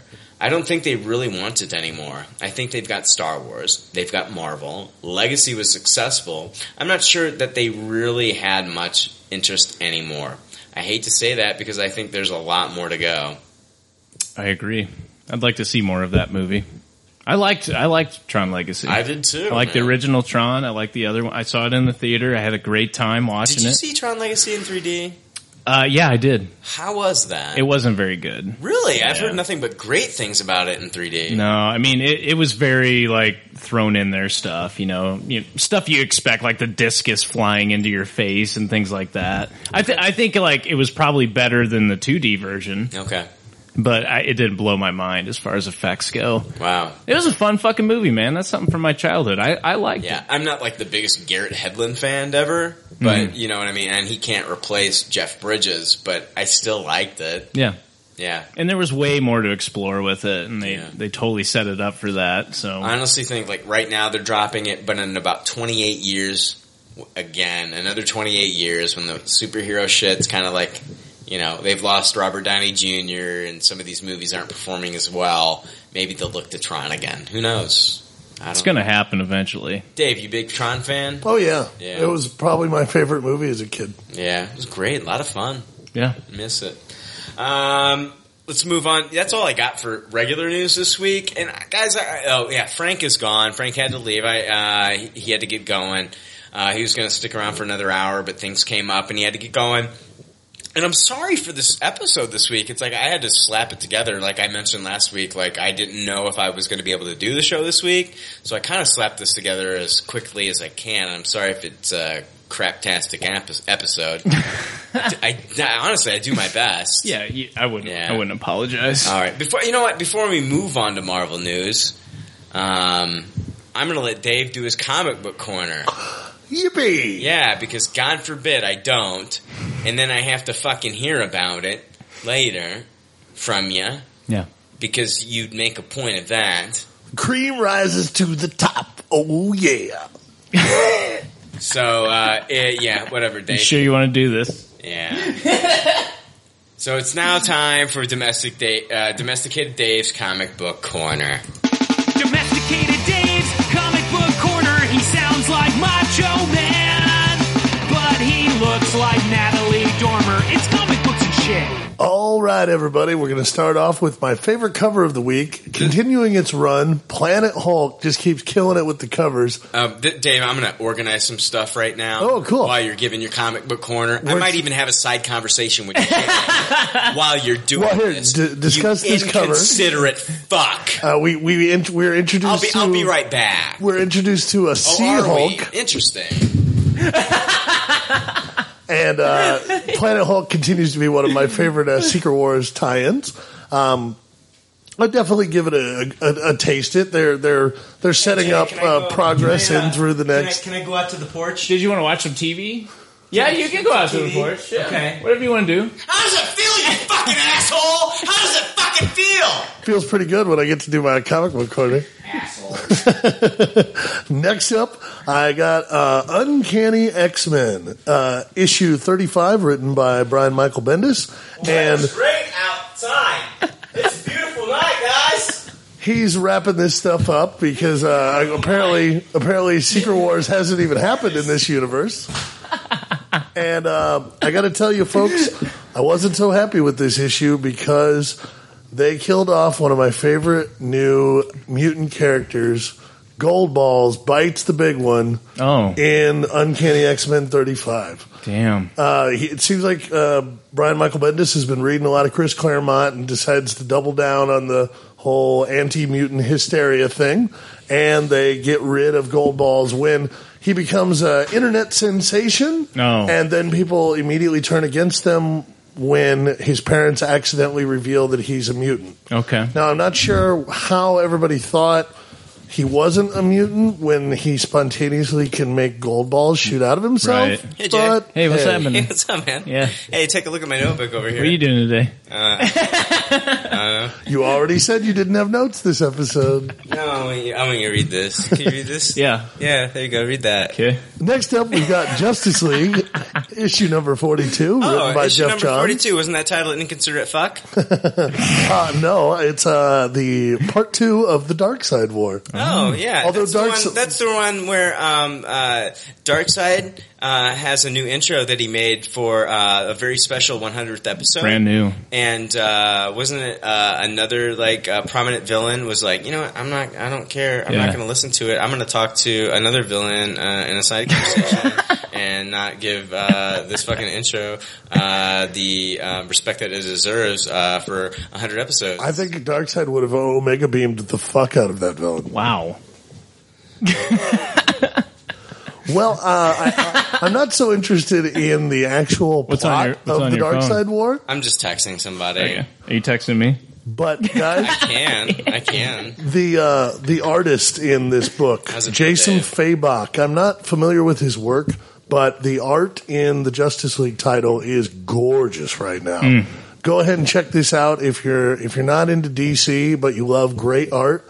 This guy is somebody that I'm going to be looking back on his previous work because I'm really enjoying it. But so the story is kind of a toss it, but the art is an absolute Tupperware. So it levels out in a taste it for Justice League right now. Next up, I've got Copperhead, issue 9, and man, this series continues to be a Tupperware. God damn it, I just told you fucking earlier that I was gonna fucking have that in 2 more episodes. That was gonna be my good pop, bad pop, and you gotta steal my fucking thunder, you son of a fucking bitch. Well, I won't go into it. Fuck off! I will not go any more into you just the did it, you events of son Copperhead. of a fuck. Of course you gotta bring Copperhead number 9. Coming in at asshole number 9. Domesticated Dave talking about Copperhead. You fucking asshole. You fucking asshole. I told you during a fucking break that was going to be part of my good pop, bad pop, and we would talk about that together. But you're going to talk about it now? No, well, fuck yourself. I will. No, seriously. I will. You do your fucking. I'm going to go out. I'm going to step out. You do your fucking comic book corner. I'm going to do. You know what? I'm going to give you as much fucking respect that you give me before the fucking show when I fucking play my special intro that I fucking worked all goddamn morning on for episode 100. I'm going to give you just as much fucking respect during your comic book corner that you gave me. So fucking whatever. Talk about your little fucking comic books and your Copperhead number 9. Fuck you. Next up, we've got Fight Club, issue 3 by Dark Horse Comics, written by Chuck Palahniuk and Cameron Stewart.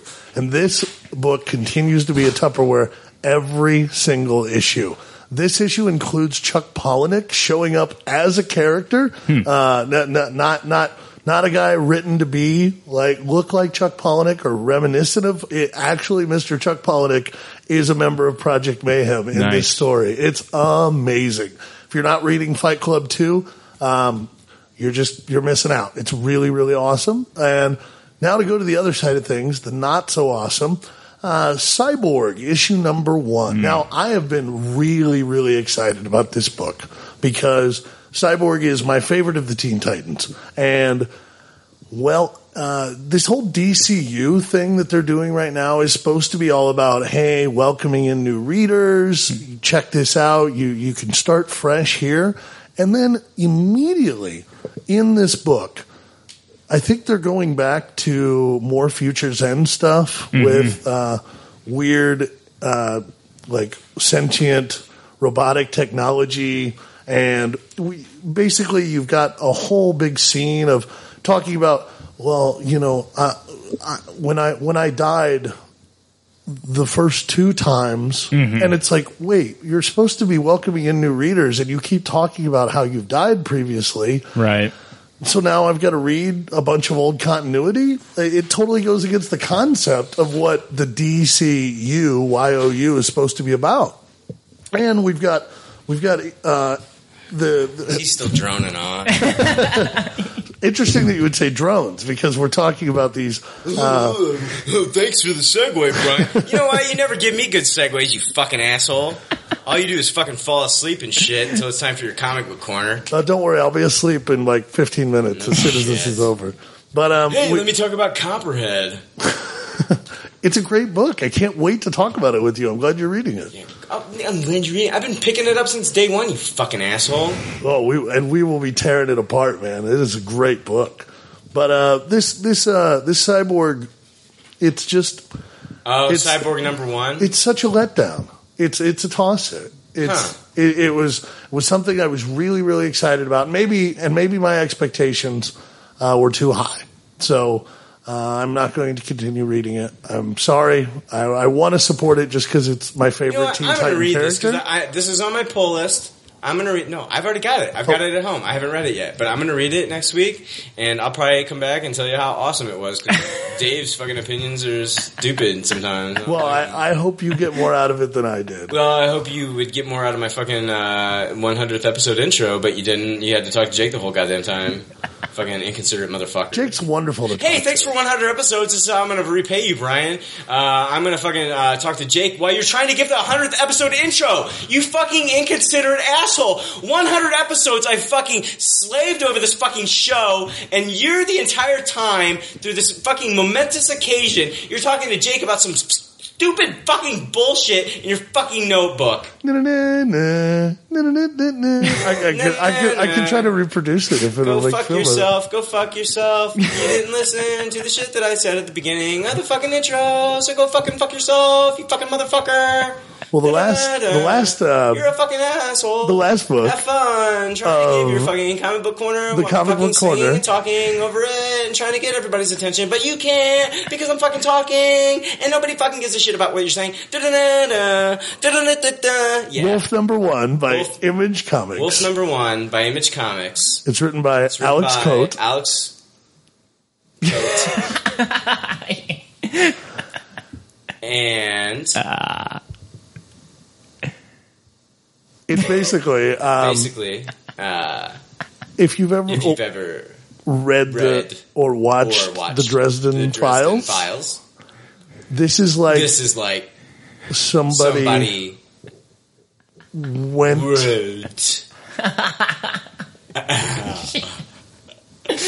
and bought every Drake album and then decided I can write my own version of the Dresden Files. Okay. Wolf is a immortal, somewhat private detective. It's a little incoherent, but it is one of those things. The story is absolutely derivative, and it is provocative. Oh. In that. Oh yeah, Dave. God damn you and your fucking provocative shit. You know goddamn well how you used that fucking word on that fucking episode. You said that she is enticing and appealing. You meant it in a sexual manner, so go fuck yourself, Dave. Trying to fucking backtrack on that goddamn word. Fuck you! Well, he drops the N-bomb. Yeah, he does. Oh. In here. Dave, why do you gotta say that shit on my fucking show? Well, it's not earned in any way. Like, the main character just pretty much why do you looks... have to say that on my show? Because I don't want people to waste the money that I spent. I spent $4.99 on an image find book. it out for themselves. You don't have to fucking... Yeah, it's over. It's over. Shut the fuck up. It's over. You fucking killed your comic book corner. It's comic books and shut the fuck up. Jesus fuck.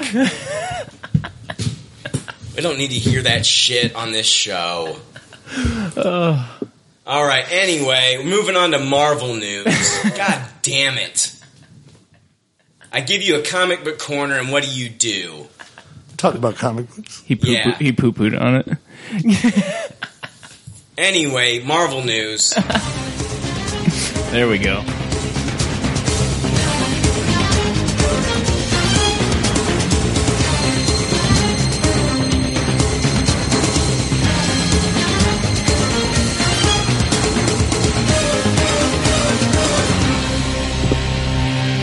Marvel news. All right, Dave, you can fall asleep or whatever the fuck it is you do. I'm going to go get that recliner outside. Sure you will.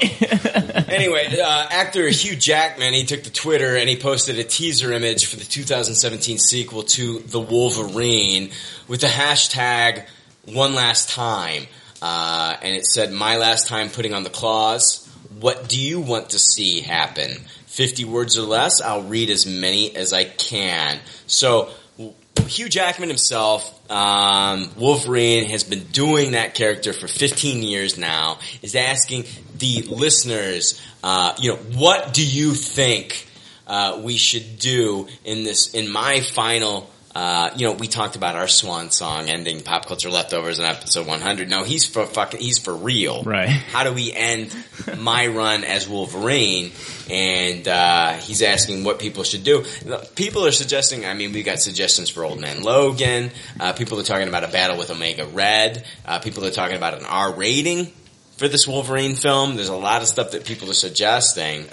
What do you guys think that, the director, excuse me, but the director, his name escapes me at the moment, but that did the last Wolverine movie. But what do you think that they should do in this final Wolverine film?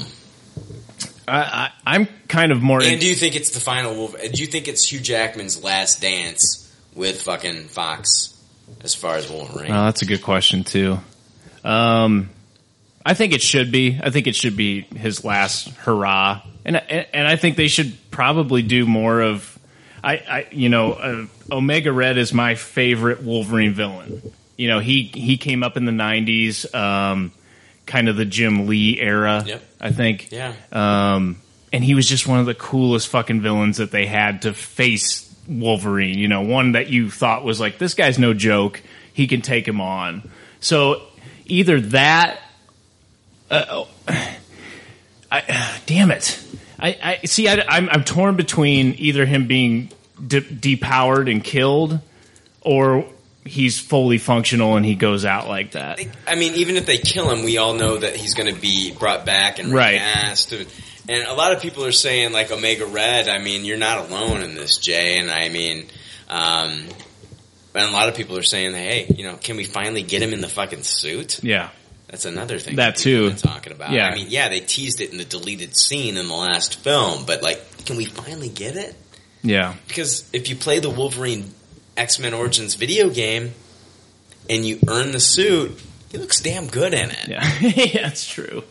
It's true. And if anything, the Marvel movies have kind of proven that you can give characters somewhat of a traditional costume and look great in it. Yeah. But yeah, I think you're leaning towards more of like, give me that Omega Red story. Give me the Omega Red story and give me Wolverine in full gear where he's just like, classic hero versus villain scenario. Yeah. And let him go out in style. I don't know. Like, I don't know how that ends. I don't know if that's like him dying or what, but yeah, like you said, either way, he's going to come back. So it doesn't really, I don't know.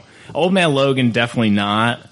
I don't see how that's possible to. We talked about it. And I mean, I've been one of those people that have been like, yeah, dude, I just want to keep him around. Like, yeah, let's do that Old Man Logan story. Cause like Days of Future Past, it wasn't like they did it 100% to the comic, but the Old Man Logan story has so many different other parts of the Marvel Universe working in it that it just doesn't make sense not to do it unless they're a part of like the Marvel Studios umbrella. Yeah. It just doesn't. As much as I would want to see him continue with the franchise, it just doesn't work. Right. So I concede to that. Do the Wolverine story where he gets to go balls out and just purely like without all the bullshit, without all the side stories, without really worrying about what the X-Men universe is doing. If that is going to be his last film, it needs to go out with all those other things out of the picture. Mm-hmm. Because that's what people have wanted from the get-go, in my opinion, is the balls out Wolverine, like, I'm gonna fucking kill you. And it doesn't necessarily mean that that's a rated R story, but put him in a predicament where he's fighting somebody that he can't necessarily overcome easily. You know what I mean? I think they should go R-rated. Do you? I do. For this last film, I think that it would get audiences excited, but they'll never do it. What if it was a compromise? This just popped in my head. What if it was a compromise to where he is older, but not necessarily Old Man Logan, but he's kind of at the end of like his superhero thing. And he's, hanging out in bars and whatnot. And then this threat, like Omega Red or somebody like that comes and like, I'm going to take you out, motherfucker. You know, I am designed to kill you. It's like the Dark Knight Returns version of Wolverine. Yeah. I love that idea. And you don't have to go the full Old Man Logan story. I love that idea. I absolutely love that idea. That just popped in my head as like the good compromise. Yeah. It's a good way to say goodbye to the character. Yeah. I would love that. It's kind of like they don't leave you hanging like, oh, okay, there's more after this that like the character can do. Like, no, this is the character like giving us like one last hurrah. Yeah. You know what I mean?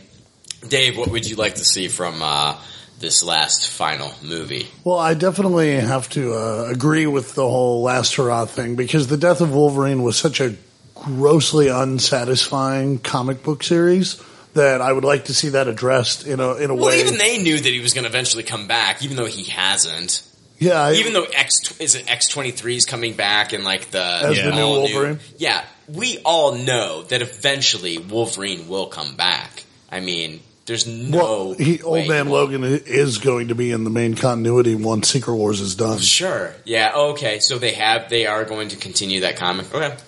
Well, he will be a member of the Extraordinary X-Men, I think they're called. Okay. And what I would like to see that. Thank God there was a comic book corner this week so that you could answer that question, Dave. Because God forbid, if there wasn't a comic book corner this week, your mind would have been completely blank on that. Right. Well,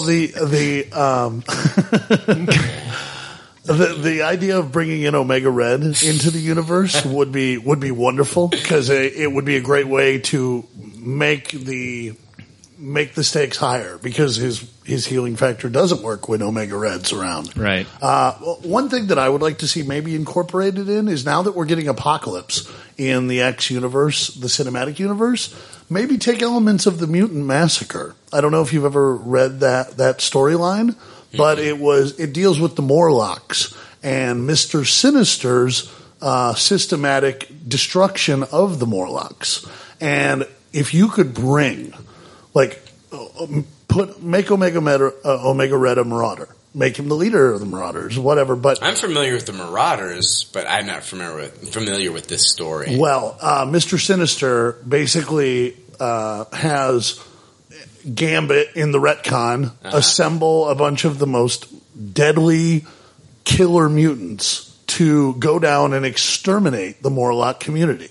And so that would bring in Mr. Sinister into the X-Men cinematic universe, the most glam of all X-Men villains. I would love to see that introduced. So, how do you think he's going to look, though? I mean, people are pissed off at the look of fucking Apocalypse. How do you think they're going to make fucking Mr. Sinister look? If David Bowie plays him, it'll be great. Oh, dude, I would agree with that. I cannot stop that. But yeah, that's not going to happen. David Bowie for Mr. Sinister. That would be fucking amazing. It would be. I would Tupperware the fuck out of that. Dr. Nathaniel Essex is British. Completely unlikely. That would be fucking awesome. Oh my god. Would that not be fucking amazing? Yeah, that would make my day. Who's your Omega Red? Oh, I don't know. Man, I don't have a casting for Omega Red. He doesn't stand out as like, I don't know, like I don't think of him as like a personality necessarily. Okay.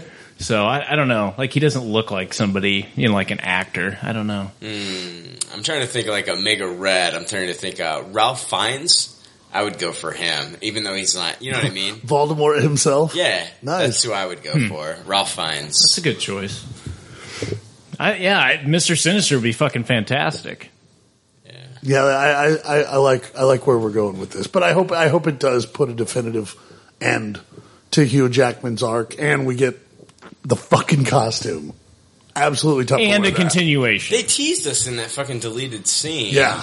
And I mean, we've seen what the costume looks like on Hugh Jackman in that video game, because I mean, so whatever. So we'll see. I'm going to go with some more Fox Marvel news. We're going to keep this Fox Marvel news train trucking. On Tuesday, we were getting rumors that Channing Tatum was close to leaving the Gambit movie. And it's a move, They're getting ready to film shortly. Yeah. I mean, it's getting released next year, 2016. It already has a director in Rupert Wyatt, the director for Rise of the Planet of the Apes. That's the first movie in the reboot. I'm not trying to confuse it with the second movie, right? Which was Dawn of the Planet of the Apes, which was Matt Reeves, which I think is a superior movie. But still, I liked that first movie with Rupert Wyatt. I think, like, without that movie being successful, we wouldn't have got a second movie. We would have had another Tim Burton Planet of the Apes movie with Mark Wahlberg that fucking got, you know what I mean? Like, people were like, I don't give a fuck what happens after this movie. I just don't want to see any more. Yeah. Why is the second movie better? Because Gary Oldman's in it and James Franco isn't. James Franco is in the second movie. He makes an appearance in a cameo from deleted scenes from the first movie. Yeah. Thank you very much. Boom. Damn it. So there's an unconfirmed report that was coming from the Wrap that Tatum would be leaving the project. So that's like all the people were saying like Tatum's leaving Gambit, and I'm thinking, oh my god, they're gonna leave Fox in shambles. Fox has been fucking, like, Lauren Shula Donner has been talking about this movie. Simon Kinberg's been talking about this movie. Fucking Channing Tatum himself. He was on SDCC. He fucking showed up to San Diego Comic-Con wearing a Gambit t-shirt. Yeah. What the fuck is going on over here? Why is he leaving this? Yeah. And then on August 1st, the Hollywood Reporter, they broke this story. Channing Tatum has closed the deal to star in Gambit, 20th Century Fox's X-Men spin-off movie. The move, which was widely expected, contradicts reports that appeared last week suggesting that the actor would exit the project after failing to come to terms with Fox. Sources say that Tatum and the studio did hit a sensitive spot in negotiations, but such back and forth is a normal part of top-level talent deal-making. The Magic Mike star's participation hardly was in any real danger because the actor already invested quite a bit in the superhero part. Tatum has been attached to the movie, loosely then officially, as both actor and producer for a few years, and even made a surprise appearance at Fox's X-Men panel at Comic-Con in July. One thing that needed figuring out was the extent of Tatum's involvement in the X-Men universe. This makes sense to me because when you sign an actress like Jennifer Lawrence to a 3-year Fox movie X-Men deal, and you sign her to a movie, and you don't know what you got with Jennifer Lawrence back in the day when they signed her. Then all of a sudden, Mystique turns into Katniss and blows the fuck up and turns into American Hustle Jennifer Lawrence, and then turns into Silver Linings Playbook Jennifer Lawrence, then turns into, oh my God, Jennifer Lawrence, will you be in any and every movie ever? You know what I mean? Like, you don't know what you're gonna get, and he wants to know, like, where do you guys see me? Gambit in the comic books? Kind of a Z-list character in the X-Men comics. You know what I mean? And he's, of course, Channing Tatum, if he's going to be involved in this, he's going to want to be an A-list character. And he's going to want to do for the character what Robert Downey Jr. did for Tony Stark in Iron Man, and take B-list Iron Man and make him a top-tier character in the comic books. And that's what he's wanting to do here. I mean, he just doesn't want fucking Gambit to be, you know, just a nobody in this universe. You know, Jennifer Lawrence herself doesn't have a fucking Mystique movie coming out. We haven't heard anything about a Mystique movie. Right. He just wants to kind of know his place in the X-Men universe. Smart. And so Fox sees Tatum's Gambit, a mutant who harnesses kinetic energy, as one of the anchor characters of the X universe, akin to Hugh Jackman's Wolverine. That's saying a lot. Yeah, that's huge. I think I think that's a stretch. Wolverine, in my opinion, is a lot more important to the X-Men universe in the comic books than Gambit ever was. And I think they're just trying to kind of stroke fucking Channing Tatum's ego here. You know what I mean? To appease him. Yeah. But, you know what? I'm going to try to separate the comic books from the cinematic universe, because what they do with this character now in the cinematic universe is totally up to Lauren Shuler Donner. It's totally up to Simon Kinberg. They could turn this character into a fucking A-list character. Yeah. I mean, look what they did with Iron Man. That's true. I mean, so basically they said it's a commitment that could theoretically last more than a decade. Wow. Jackman has been portraying Wolverine since 2000, for instance. Sources say that back-end compensation was also a sticking point. So, money and things like that were kind of an issue. Yeah. So he wants to know where he fits in with this X-Men universe. I don't blame him after looking at the history of Jennifer Lawrence's character as Mystique. What do you guys think? Well, I think maybe you're underselling a little bit how popular Gambit was in the 90s. Like, there for a while, he was the hot character. Now, he never reached the level of being in 6 simultaneous X titles as Wolverine did. That's exactly. But he definitely had great potential until they shit the bed with the whole X-Trader plotline. Yeah, but okay, Dave, I am a casual moviegoer. I've seen the Bryan Singer films. I enjoy Days of Future Past. And you are going to try to sell me on a Gambit movie. And you're like, yeah, he's a rebel. He's a badass. He's Creole. And well, if he hold on. And what he does is he's got telekinetic powers and like a telekinetic energy, and he can throw playing cards at you. And he's a thief. You've really, right then and there, I'm just like... Right, but if Channing Tatum is as passionate about playing the character as it would appear, he's got a built-in fan base that would probably get dragged kicking and screaming to previous X movies. And now that's bringing in a whole new fold of people, like, girls. Where were those people when Jupiter Ascending came out? I know where the ladies were when Magic Mike and Magic Mike XXL came out, because they were sitting in seats watching him. But where were the ladies and the diehard Channing Tatum fans? Where were they when Jupiter Ascending came out? It's a good point. Like I'm hopeful because I've always been a Gambit fan, and I don't think that he's ever really reached his potential. And I'm not talking to you. You're going to be in the theater watching a Channing Tatum Gambit movie. I'm talking about fans that I watched the Bryan Singer movies. Yeah, they were cool. I liked them.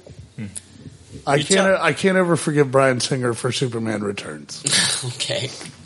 But I'm saying, like, I'm talking about, okay, let's think about his redemption as far as, like, X-Men Days of Future Past. I'm just talking about casual fans that don't even know who's directing these films, that don't even know that this fucking Gambit movie that's going to come out is even related to the X-Men. They see a trailer with a guy that's flipping, playing cards. What's their incentive to go see this movie? That's what I'm worried about. I mean, Channing Tatum, like, I don't know, like, they didn't even know how to use him in G.I. Joe. You know what I mean? And, like, now they're giving him... I'm saying coming off of Jupiter's Descending... Jupiter Ascending. Oh, appropriate. Fair enough, yeah. Descending. I mean, coming off of that, and then Magic Mike XXL, which didn't perform that well in theaters, not as well as they were hoping it would. I mean, is he going to destroy fucking... Is he going to... Basically, is Fox going to shit the bed with this movie? Because I think they're going to fucking... I think they're going to kill it with Apocalypse. I do. I have full faith in Oscar Isaac as a villain. And I fucking think they're going to kill it with Deadpool. I'm worried about fucking Gambit. If he doesn't nail the accent, it's going to come off really cheeseball. The first time Channing Tatum starts talking about the Thieves Guild, oh man, it's going to be a bumpy ride, folks. Okay. I hope he's working with the vocal coach now. I like when they were talking about like how this movie was not going to happen, I was thinking that it was because of the rumor that Channing Tatum and Chris Pratt were going to be starring in that new Ghostbusters reboot, which Ivan Reitman said, that's not happening. You're getting the Paul Feig movie with the females, all this fucking male spin-off movie with Channing Tatum and Chris Pratt, that's not happening. That's not in the works. So once that fell out, then all of a sudden we found out that fucking the Channing Tatum Gambit movie is closed. It's a done deal. He closed on it, and he is doing it. I've also read that Tatum is working with this. This is promising. This is good. There's good and bad. Tatum is actually working with a professional magician that is showing him sleight of hand when it comes to working with playing cards. He's also showing them how to throw playing cards. But Channing Tatum has also said that he's having a little trouble and he's still working on the accent. So, yeah, we'll see. Guys, I don't know. I'm really worried about this. Like, I love Taylor Kitsch. I do. I'm a big fan of Taylor Kitsch. And it's not like I loved his Gambit. Like, oh, wow, Taylor Kitsch's Gambit was the definitive Gambit. But I'm a big fan of Taylor Kitsch. At this point, I'd be like, I wouldn't be opposed to having Taylor Kitsch just come back and do Gambit and do it right. But I don't know, man. I don't know if Tatum can pull this off. I'll be interested. I got to see this first trailer to be a believer, man. I got to see this first trailer to be a believer. Fucking, what is it, Rupert Wyatt doing this? I don't even know who's writing it. There's a lot of question marks here. A lot of question marks that I need answered. I don't know where they're going with this. I don't want this to be another fucking movie where it's like the hero has to save the world. I hate it when fucking Ant-Man, it's like, oh, okay, Ant-Man's got to save the world from fucking the Yellow Jacket suit being given to Hydra. Dude, I don't need a fucking superhero movie all the time to save the world. If I could just fucking get a fucking movie with Channing Tatum being Gambit and a story about the Thieves Guild, I'd be happy. He doesn't need to save the world in that movie. I bet that's the direction they go. Do you think that they're going to have... Do you think they're going to recast Rogue, or they're going to leave that whole fucking... No, it'll be Belladonna. Belladonna? Yeah. That would be the smart way to go. Yeah. Yeah, I don't know, man. I think, like, we're talking about Hugh Jackman leaving and then Tatum kind of coming into that position. Because that's kind of what it's always felt like from day one that I've heard any of these rumors. They're trying to replace Hugh Jackman with Tatum. Yeah. Another like anti-hero, like, he's on the ropes. You don't know if he's good or bad, whatever. he's nowhere near the character of Wolverine. So I think they're overestimating a little bit Gambit's popularity. I think we all grew up with Gambit in the 90s. Yeah, he was cool, but he was kind of like the guy that was like stabbing at Wolverine, and it was just like you can't replace him with Gambit. Gambit was cool. If I'm a kid and I'm gonna get more excited about the guy that fucking has claws than the guy that throws playing cards. Yeah. I'm sorry. Try to sell me on that shit now. A guy that fucking throws fucking playing cards? Well, try and sell me on that shit when the comics were out. Even like he was cool and all, but it was you know. He's great in an ensemble. Yeah. Gambit fucking solo? I'm not down with it. Here's what I would summarize my thoughts on Gambit. All I remember from the comic books when he was at his peak was the guy that fucked with all the girls on the fucking team. And fucked with Wolverine, but he could never fucking touch Wolverine. There was nothing he could actually do to him. So it was just kind of like one of those things. Was like, yeah, he's cool. You know, he's kind of a ladies' man. That was it. Are they gonna overpower him in the films, or I don't know? No, I think the last Wolverine movie almost has to have Gambit involved now because they have to do some sort of torch pass, show you that he can hang with this guy. Yeah. The timeline's right because then wouldn't the Gambit movie be out before the last Wolverine movie? That's not out of left field. I mean, wasn't it the last Wolverine movie? They had the end credit scene kind of led up to X-Men Days of Future Past. They had that scene in the airport with Bishop and Professor X, and I could see that happening. Dave. Yeah. That's a hard sell, man. It's a hard sell. I don't care how, I love Channing Tatum. I don't have any qualms about him as an actor. But the character of Gambit is... Okay, but the Wolverine movies didn't exactly set the bar high. No, I'm not talking about the Wolverine movies in general. I'm just talking about the character. No, and I'm going to agree with you 100% there. I mean, if you're comparing, fucking Wolverine to Gambit, I'm going to pick Wolverine fucking 10 out of 10 times. You know what I mean? Damn. I mean... No. But you know what it all comes down to? It all comes down to good story, great acting, and maybe you should watch Jupiter Ascending. You know what I mean? Maybe that'll give you an idea of what we're going to expect out of this. You know what I'm saying? Sure. But they can make him as likable as all hell. I mean, Sure. they can make him as likable as Tony Stark's Iron Man. Yeah. But it still doesn't.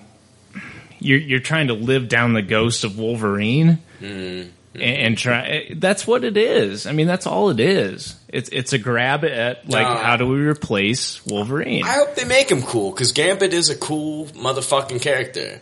He's a cool ass motherfucker. He is. Even back in the 90s, dude, you cannot tell me that you did not think Gambit was cool as fuck. Yeah. You know what I mean? My buddy DJ named his son Remy. There you go.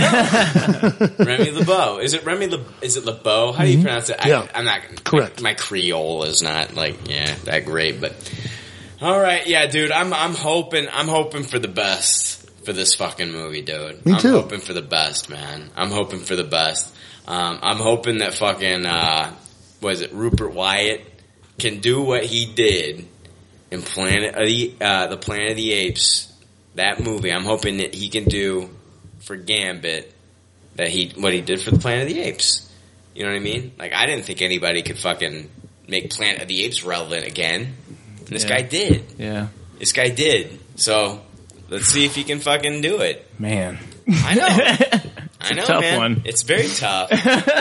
I can think of many other X-Men characters that are deserving of their own solo movie other than Gambit. Yeah. But when you have a name like Channing Tatum, I guess you got to fucking roll the dice, right?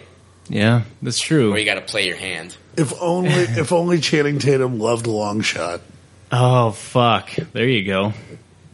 Right there. Bryan Singer was asked at a Q&A with Yahoo Movies about the rumored Fantastic Four and X-Men crossover movie, and here's what he had to say at that Q&A. That would be a natural matchup because they're both ensemble films, and there is a natural mechanism by which to do it. It deals with time. That's all I'm going to say. He also said that before people get carried away with this idea of a crossover, that they need to see how both movies perform. He's talking about Apocalypse and Fantastic Four. That's something that we've been saying here on Pop Culture Leftovers ever since they fucking announced these fucking movies. That, of course, they're going to wait and see how Fantastic Four performs before they even consider doing a fucking X-Men Fantastic Four crossover. Dave, you kind of like... when I mentioned his quote, what are you thinking about a fucking X-Men and Fantastic Four crossover? I call bullshit. Bullshit. Well, have you guys heard the rumors that Bryan Singer, that's the next movie that he's thinking about directing, is the crossover film? I've heard these rumors. I didn't hear that shit. No, I say bullshit. I don't think it's bullshit. No, I think that that's what Fox wants to do. Yeah. I mean, I do think that that's what Fox wants to do. I do. I think this is how they're trying to sell Fantastic Four. Well, the problem is, though, is like they've got this movie that they've got coming out now, Apocalypse. It's set in what year, Dave? 1980-something? Right. What year is the Fantastic Four movie exactly set in? Present time, 2015. So what was the quote that Bryan Singer used? He said that would be a natural matchup because they're both ensemble films and there's a natural mechanism by which to do it. It deals with time. That's all I'm going to say. So basically he's saying like, we'd love to do these movies. Let's see how they perform in theaters, see how much money they make. Then we'll figure out a way to do some time travel to get everything matched up to where it's, you've got X-Men, you've got your X-Men characters that are going to carry over. Okay? Mm-hmm. You've got Cyclops. You've got your fucking Sophie Turner as Jean Grey. You've got, Olivia Munn, all these characters that we're going to see in this 80s-based fucking film.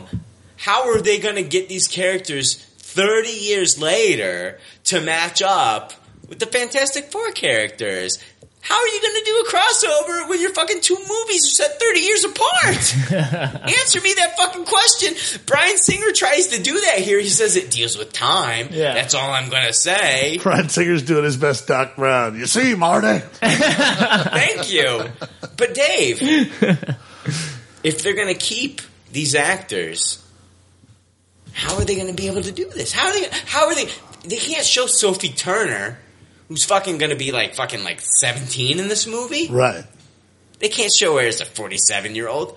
How the fuck are they going to explain a 30-year time travel in a fucking X-Men Fantastic Four crossover? It sounds fucking stupid. Well, after we watch... Doesn't it? Am I fucking full of shit here? After we watch the Fantastic Four movie, we might feel differently. But at this point, I call complete bullshit on this.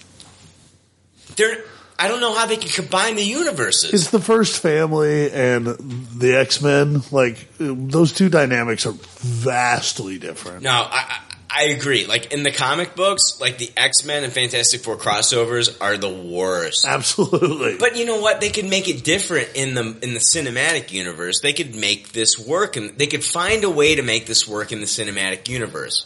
One way or another, they could find a way to make this work. What they've got working against them is the time.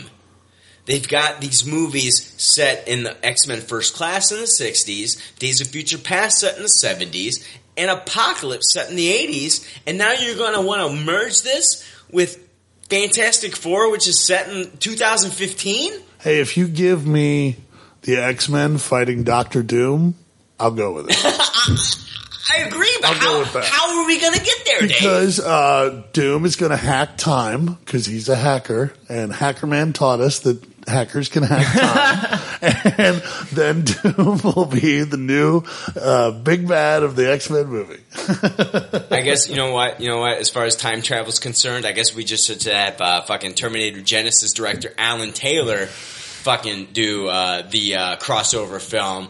and just do whatever the fuck he wants to with this movie, right, Dave? Oh yeah. Because apparently you call him. Yeah, Alan. Yeah, it's not like this guy's getting any fucking work. Well, I think you have to have after he fucking ruined the Terminator franchise. I pissed all over time travel once. I'll do it again. Exactly. Fuck time travel.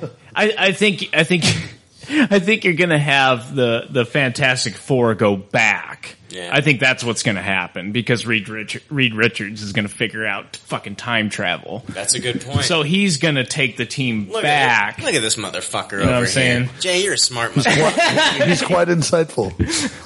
But that's the only way I think you can do it. Dude, I would be down for watching Michael B. Jordan fucking back in the 80s or 90s and shit. That would be awesome as fuck. Yeah, it's probably going to be better than the Fantastic Four. Are you our Reed Richards? Is that No. what's going on? No. Because you're definitely our Human Torch. Oh, fuck you, Ben Grimm.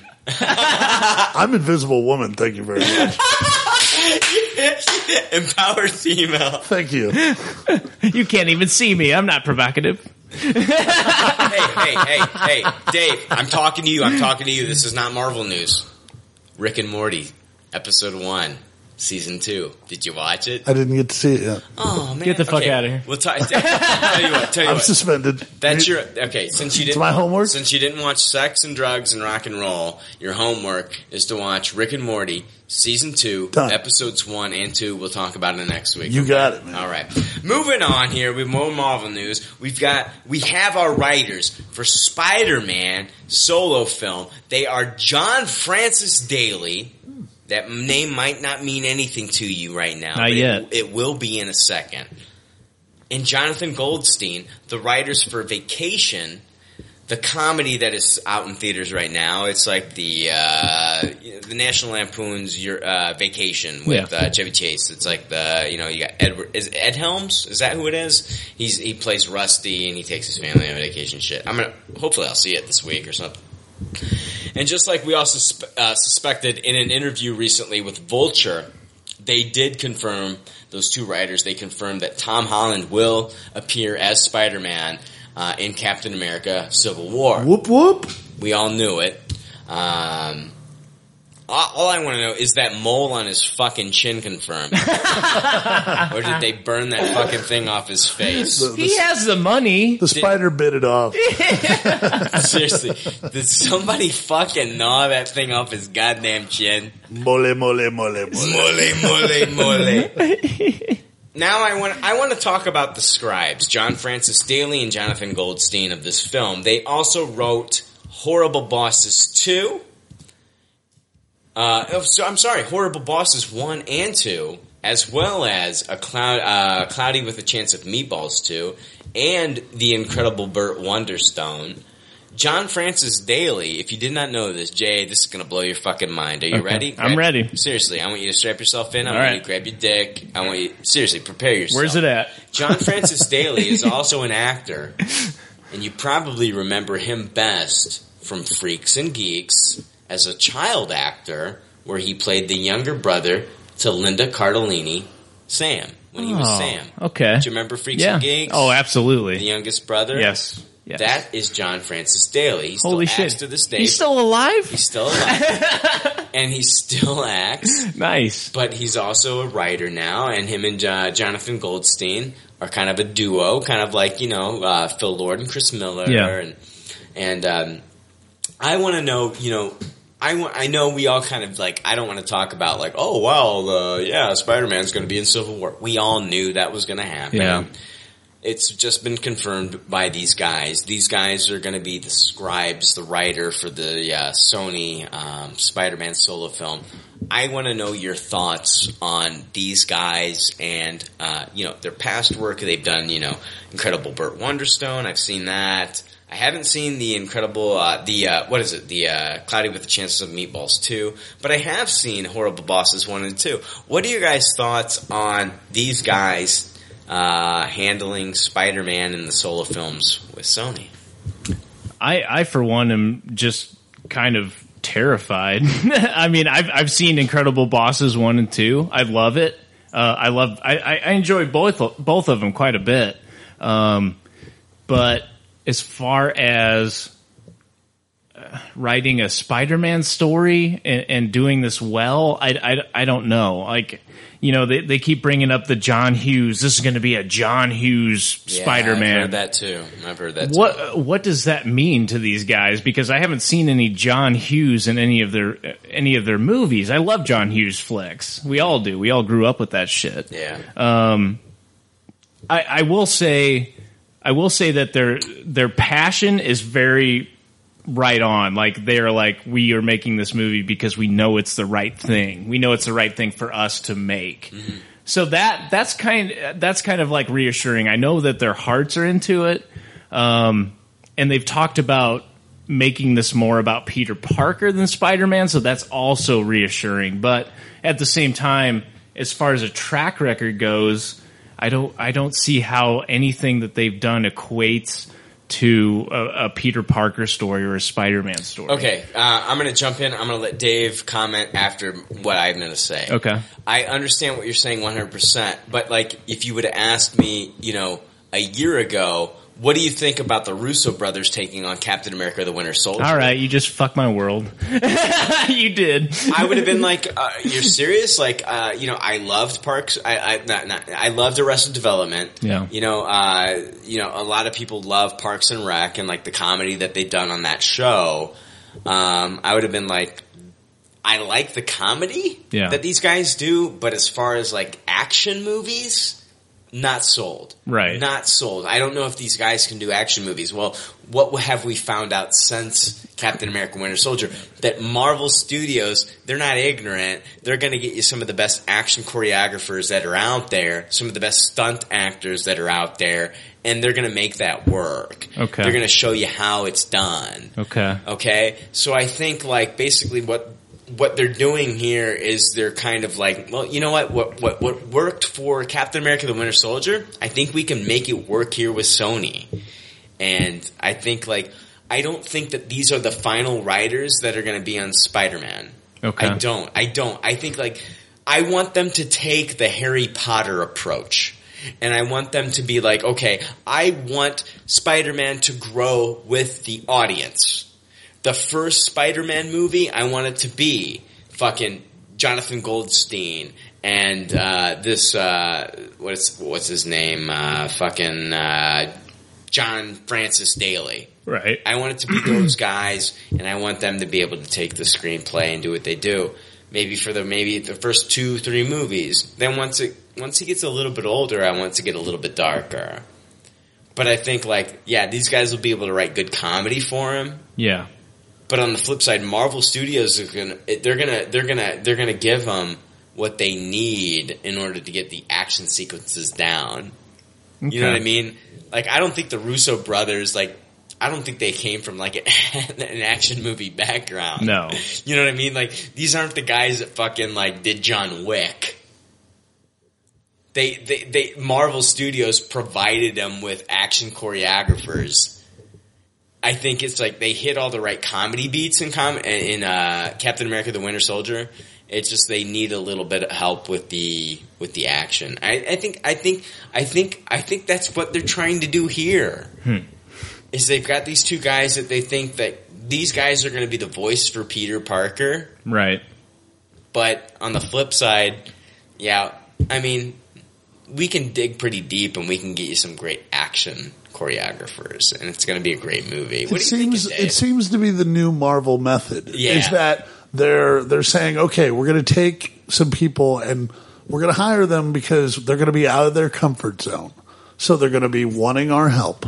Yes. So we don't have people that are saying, no, this is the way I want it done. Even the director that they've chosen for this movie has only done like small films. Right. He's not a big director. I mean, you take Whedon, who came originally from like TV, like the guy that they got, what is his name, John Watts or whatever? Like this guy he's done short films. He hasn't even done like Firefly or Buffy or anything. I mean, this guy's a nobody. Right. Well, when I hire somebody at the restaurant, it's one of those things that, like, yeah, you could take somebody who's got 20 years of experience, or you could take somebody who has experience in other areas, but they're not sure about restaurants.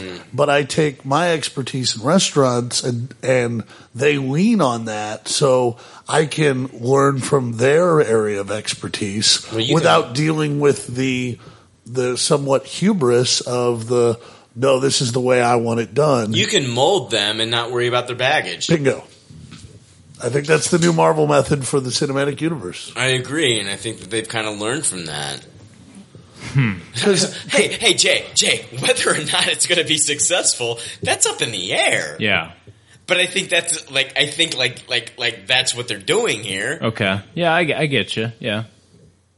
Yeah, I mean, yeah, I don't... Whether or not this movie's going to be successful, I don't fucking know. Right. But I think that they're like, oh, okay, it worked with the Russo brothers. Let's do the same thing with the Spider-Man movie. It did work wonders. Saying the John Hughes thing is just their attempt to tap into nostalgia, I think. Do you? It's like you're going to get warm fuzzies from people when you say, oh, don't worry, it'll be John Hughesy. Who's going to be like, oh, fuck that, I hate that John Hughes bullshit. Nobody's saying that. I'm curious as to how Marvel Studios is going to incorporate either Gwen Stacy or Mary Jane. Well, nobody's talking about that. But that's their John Hughes. That's their John Hughes thing. Exactly. Right there. But which one are they going to do? My big question to you, man, is like, are they going to... Okay, Amazing Spider-Man... Spider-Man, the Raimi movies, introduced Mary Jane. Okay? The Amazing Spider-Man, we're like, you know what? We're going to take it a different route. We're going to introduce Gwen Stacy. Both characters are pivotal to the character. Marvel Studios has to introduce one or the other. Sony still is in control of the character, even though Marvel is going to be involved. They have to introduce one or the other. My question to both of you guys is, are they going to introduce Gwen Stacy first, or are they going to introduce Mary Jane first? Go. See, I think your premise may be flawed because we have them tied directly together in the rampant success of Spider-Gwen, and we're seeing the antagonistic relationship between Mary Jane and Gwen Stacy in that book. And if you enter Peter into it, then you've got a whole Betty and Veronica thing going on, which, again, is sort of John Hughesy. So you're thinking that both characters... They bring them both tied together. Okay. That's... Okay, because basically, in the comics, it was Gwen Stacy first... Gwen Stacy died, and then Mary Jane was brought in. So you're saying they're going to totally switch everything up, and they're going to do an Archie, Betty, and Veronica thing where both characters are introduced at the same time. The dynamic between the two. Hey, did you like Twilight? You know what I mean? It's like, do you want Spider-Man to be Kristen Stewart? That's what we're getting here. It's like he gets to choose between the werewolf and the vampire. Gwen Stacy and Mary Jane. That's what I'm saying. Well, Gwen Stacy... It's very John Hughesy. Gwen Stacy is so beloved, it would be interesting to make her the more antagonistic one of the two. I think that would be an interesting choice. She being maybe a little older than Peter. And Jay, seriously, shut this guy up. I'm sorry. I love you, Dave. Jay, talk to me, Chief. I gotta hear what you're saying before I let this guy talk. I think it's a tough question. It's a tough question. Who the fuck? I mean, seriously, like Sony's had like fucking like 2002. Was that when fucking Spider-Man came out and shit? Yeah, I'd have to. No, or 2001. It was. I mean, they were filming before the fucking. Unfortunately, the 9/11 thing happened. Yeah, it was right around 2002 was when that movie came out. Yeah. I mean, we're looking at 13 years that they've had with this character, and we've seen both love interests. Yeah, guys, they can't fucking dodge Gwen Stacy. They can't dodge Mary Jane. Who are we gonna see? We've been talking Tom Holland and Spider-Man joining the MCU, but we're gonna see one of these love interests. You can't have Spider-Man without one of these females in the movie. Who are we going to see first, Jay? Are we going to see? Or are you siding with Dave? Are you saying that they're going to fucking like? Are we going to have two females going head to head against each other for the love, Betty Veronica style, going for Peter Parker? I don't think so. I think we're going to see Gwen first, and I think we're going to see Gwen die, and then I think we're going to see Mary Jane. I think that is exactly how it should be, and that's exactly like. Emotionally, like beat for beat, that is how I was brought into that character. Are you thinking like Kevin Feige? Guys, you gotta think like Kevin Feige. Yeah. You gotta think like Kevin Feige. Kevin Feige watched fucking Amazing Spider-Man 2. Yeah. Just like the rest of us. And he watched fucking Gwen Stacy die. Yeah. Is Kevin Feige thinking, oh yeah, eventually we're gonna have to fucking see Gwen Stacy die? Dude, these are fucking huge questions. Are we gonna have to see fucking Gwen Stacy die yet again? Yeah. Our audience is gonna have to fucking watch Gwen Stacy die. Guys, my bet is that we're gonna see Mary Jane. They're putting this Gwen Stacy bullshit to the side. The last thing that fucking audiences saw was fucking Gwen Stacy die on screen. Yeah, it was heart-wrenching. And I fucking teared up in the theater when I saw it. It's one of the very few parts in that movie other than him. I mean, there's some comedy shit that fucking hit me in Amazing Spider-Man 2. But fucking watching Gwen Stacy die in that movie was heart-wrenching. It was tough watching her head hit the fucking ground. Yeah. I can't see them doing that again. Mary Jane will be the love interest in the MCU. When Sony introduces Spider-Man into the MCU, we are going to get Mary Jane. I'm calling it. If I'm wrong, I will eat crow. But I can't see them bringing Mary Jane back after what we saw in Amazing Spider-Man 2. I can't see them doing it. I mean, Gwen Stacy. Gwen Stacy. Yep. Thank you. Yeah, I guess I wasn't even thinking about that film. You guys got to think about this. And Kevin Feige watched these films because he's a fan.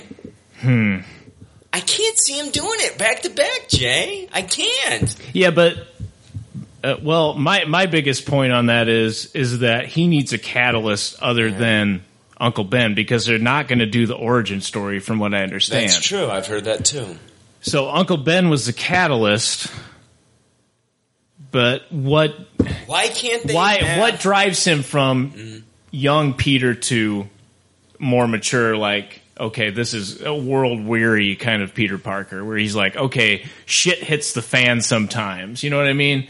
From the jokester Peter, if we're talking about maybe bringing this up from a lighter to darker point, that is Gwen Stacy. Gwen Stacy would be the darkest point. And you're not going to kill Mary Jane. You're right. You can't kill Mary Jane. You're right. I mean, maybe in this first movie, they need to be like, okay, there is no love interest. Right. Okay. And 2017, when we get our first, Peter Parker MCU Sony movie, there is no love interest. We are just getting to know Tom Holland as Spider-Man. And then in 2019, then they can introduce us to whoever they want to introduce us to, which could be Gwen Stacy, which would be 4 to 5 years removed from, the abomination that was Amazing Spider-Man 2. Yeah. I'm not going to call it an abomination. I tasted it when I first watched it. I tasted it. But right now, you know what? Fuck it. In retrospect, I'm gonna call it abomination. But we'll see. We'll see. What are you thinking, Dave? I can see some gears working. You never know. Maybe they switch the formula all up and give us a young Felicia Hardy. You never know. I doubt it. Black Cat. Mary Jane is so pivotal. I mean, like, even more so than Gwen Stacy to me. Like, we grew up with Mary Jane. I liked what Sony was doing, though. I did. I liked what they were doing with Garfield. Yeah. I did. I liked the fact that they said, let's give him Gwen Stacy. Right. They just did it really poorly. Exactly. And they could do it justice. Yeah. To where it brings that character to a different place, Yeah. Fucking Marvel news. Moving on. I think the biggest question that we have to ask ourselves, though, when it all comes down to it, is Tom Holland going to be Spider-Man? Yeah. You know what I mean? I mean, we can talk about like what love interest they're going to introduce, which they will introduce a love interest. You can't have Spider-Man without Mary Jane or Gwen Stacy or whatever. You got to have one of them. But is Tom Holland going to be Spider-Man? Is he going to be able to pull it off? Dave, I haven't seen any fucking musicals. You seem to think that he is going to be Spider-Man, and you still stand behind that. Oh, absolutely. Okay. I'm hoping that he is, man. I really am. I'm hoping that I'm hoping that the world, you know what I mean? Like the world, I think the world can come together and say, you know what? Christopher Reeve, he was fucking Superman. Right. You know, Robert Downey Jr., that's fucking my Iron Man. Fucking Wolverine, Hugh Jackman all the fucking way. And I'm hoping that the world can come together and be like, yeah, Tom Holland, that's my fucking Spider-Man.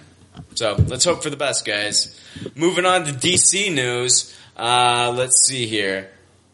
Maybe I'll play that next week. I was going to play a clip, or you can check it out yourself. It's called Elders React to Batman v Superman. And they take old people, like elderly people, like, you know, upper 60s and shit. Yeah, I would definitely assign people to watch it because the facials are just gold. Yeah, it's hard to listen to. You got to watch the facials and shit. But it's called Elders React to Batman v Superman. And you get to watch like people like in their upper 70s and Interesting. shit. Yeah, watching Batman v Superman trailers. Check that out. Huh. But the first bit of DC news that I want to talk to you, it comes from The Wrap. Chris Pine has closed a deal to play Steve Trevor opposite Gal Gadot in Wonder Woman. The Wrap has learned. Pine joins the DC movie universe in a multi-picture deal that includes sequel options, according to insiders. A representative for Warner Brothers did not immediately respond or request for comment. Steve Trevor will be no mere love interest for Gal Gadot's Diana Prince, as there will be plenty of action to keep him busy, though plot details remain under wraps. There had been speculation that Pine was up for a role in Warner Brothers' upcoming Green Lantern Corps, and that the Wonder Woman rumors were just a smokescreen. But that particular popular fanboy theory proved to be unfounded. Patty Jenkins is directing Wonder Woman, which Zack Snyder and Deborah Snyder are producing, with Charles Roven and Richard Suckle. Dick Suckle. Yeah. That's the dude's name. Look out, brother. That's real. Of Atlas Entertainment. John Fuchs. Oh my god, these are horrible names. Dick Suckle and John Fox. Fuku. It's spelled Fuchs. Dick Suckle and John Fox wrote the script after working with Warner Brothers on Joe Wright's Can. Wonder Woman will begin filming this fall. And guys, Wonder Woman starts filming this fall, and Justice League is going to start filming next spring. Like right after like Batman v Superman comes out, Justice League is going to start filming. Wow. Guys. So this is crazy. But thoughts on Chris Pine as Steve Trevor? Do you think that what are you thinking? I mean, like, I was, like, down for fucking him as Green Lantern. But on the flip side, Dave, you made a great point a few episodes ago that, like, he could add some real gravitas to the Steve Trevor character, and he could be, like, a really good drawing point, a good draw to watch Wonder Woman. You know, I kind of liken it to, like, Thor. Like, when they got Natalie Portman, and they got fucking not Dennis Hopper, what's his name? God damn it. Fucking Odin and shit. Yeah, Odin. Anthony Hopkins. When they got Anthony Hopkins and Dennis Hopper. Right. You know what I mean? Pretty similar. Yeah, one's dead, one's still with us. You know what I mean? Two old guys that are real similar and shit. You know? Anthony Hopkins, he could have been like, you know what, don't take this bus over 60, don't take the bus under 60 miles per hour, it'll explode too. Anyone could have done it. It doesn't matter. You know, whatever. Either one of those guys could have been in Speed. It doesn't fucking matter, right? The prequel to The Matrix. But Dave, I mean, what are you thinking? Are you happy with the Chris Pine casting as Steve Trevor? Do you think that he's going to be able to? Do you think that like after this is over with, like people are going to be like, oh wow, I give a fuck about Steve Trevor now? Yeah, Tupperware all the way, man. The Argus miniseries that starred Steve Trevor was great. And I think Chris Pine killed it as Kirk. So I'm really excited to see him and what he can bring to the table. Jay, talk to me, Chief. I think this is still a cover up. I mean, maybe I'm just like living in a fantasy realm. Dude, you're in a fantasy because it's fucking confirmed. Because I don't know, like I can't see that being a main focal point, at least in the early on with Wonder Woman's character, that Steve Trevor would need to be like introduced so early. Well, once they find out that she's actually Wonder Woman through the events of Batman Superman, you know that the government's going to assign... Guys, come on. I mean, we've seen the fucking trailer for Batman v Superman. Batman clearly knows that fucking Wonder Woman is fucking Wonder Woman. Yeah. And the government's going to assign somebody to be a handler. I mean... That's going to be him. When fucking Superman rips the fucking doors off the Batmobile... Wonder Woman's there. Yeah. Wonder Woman, I guarantee you what's going to happen, Dave, is fucking when he rips those fucking doors off and shit, we've already seen in the trailer that Batman is at that fucking gala event and he's dancing with Wonder Woman. They know each other. He knows who she is. They know each other, dude. Yeah. And she's going to fucking show up, dude. And I guarantee you, when he rips those doors off the fucking Batmobile, I'm thinking that's when fucking Wonder Woman's like, dude. Don't touch him. Dude, Superman, you thought you could fucking take Batman out like this and shit? Yeah. Fuck you, man. And we're gonna see Wonder Woman throw some fucking smack down Ronda Rousey style.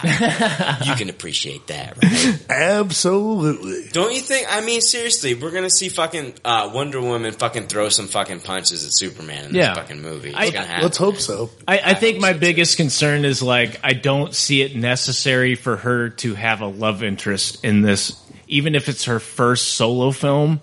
I don't see it necessary to have a love interest for Wonder Woman necessarily. He doesn't have to be a love interest though. He can initially be the guy assigned. Why can't characters have a love interest? It's natural. No, I don't have a problem with that. I'm just saying, like, out of everybody that she knows, like, why is it Steve Trevor right off the bat? Wonder Woman has a vagina. I know. Okay, but he could be assigned from the government. No, Jay. No, I understand that. I don't want to go sex ed on you. Right. Like, penises and vaginas have needs. I Right. don't care if you're Wonder Woman. I don't care fucking how empowered you are. A vagina wants a penis. I agree. And a penis wants a vagina. Or a penis wants a penis. And a vagina wants a vagina. Right. There could be some scissoring action going on. I don't give a shit if fucking Harley Quinn and fucking Wonder Woman are doing some scissor action. Yeah. But genitalia needs some stimulation. True. Okay. True. Genitalia. I don't know, man. Steve Trevor, to waste Chris Pine on Steve Trevor, they could have picked... okay. They could have picked so many Now other people. you're hitting the root. Now you're hitting the fucking root of it. I am in total agreement. If I had my choice, Dave, fucking Chris Pine, I don't care if you are Captain Kirk, bro. You're gonna be fucking Hal Jordan, motherfucker. Yeah. You're gonna be fucking Lantern.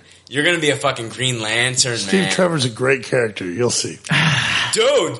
But they could have picked anyone. They could have chosen another actor, dude. It didn't have to be Chris Pine. Dude, we've been talking about Josh Holloway. You motherfucking lost motherfuckers. Been talking about Josh Holloway ever since I started this fucking podcast. Hard to keep him out of the We can have mouth. Josh Holloway as fucking Steve Trevor, right, dude? Yeah.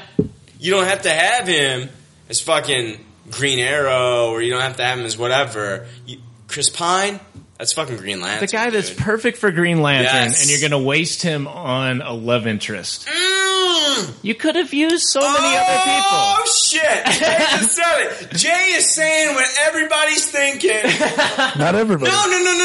Motherfucking Jay is saying what everybody's thinking, though. The majority, Dave. The majority is that... Okay. Jay is saying what the majority is thinking.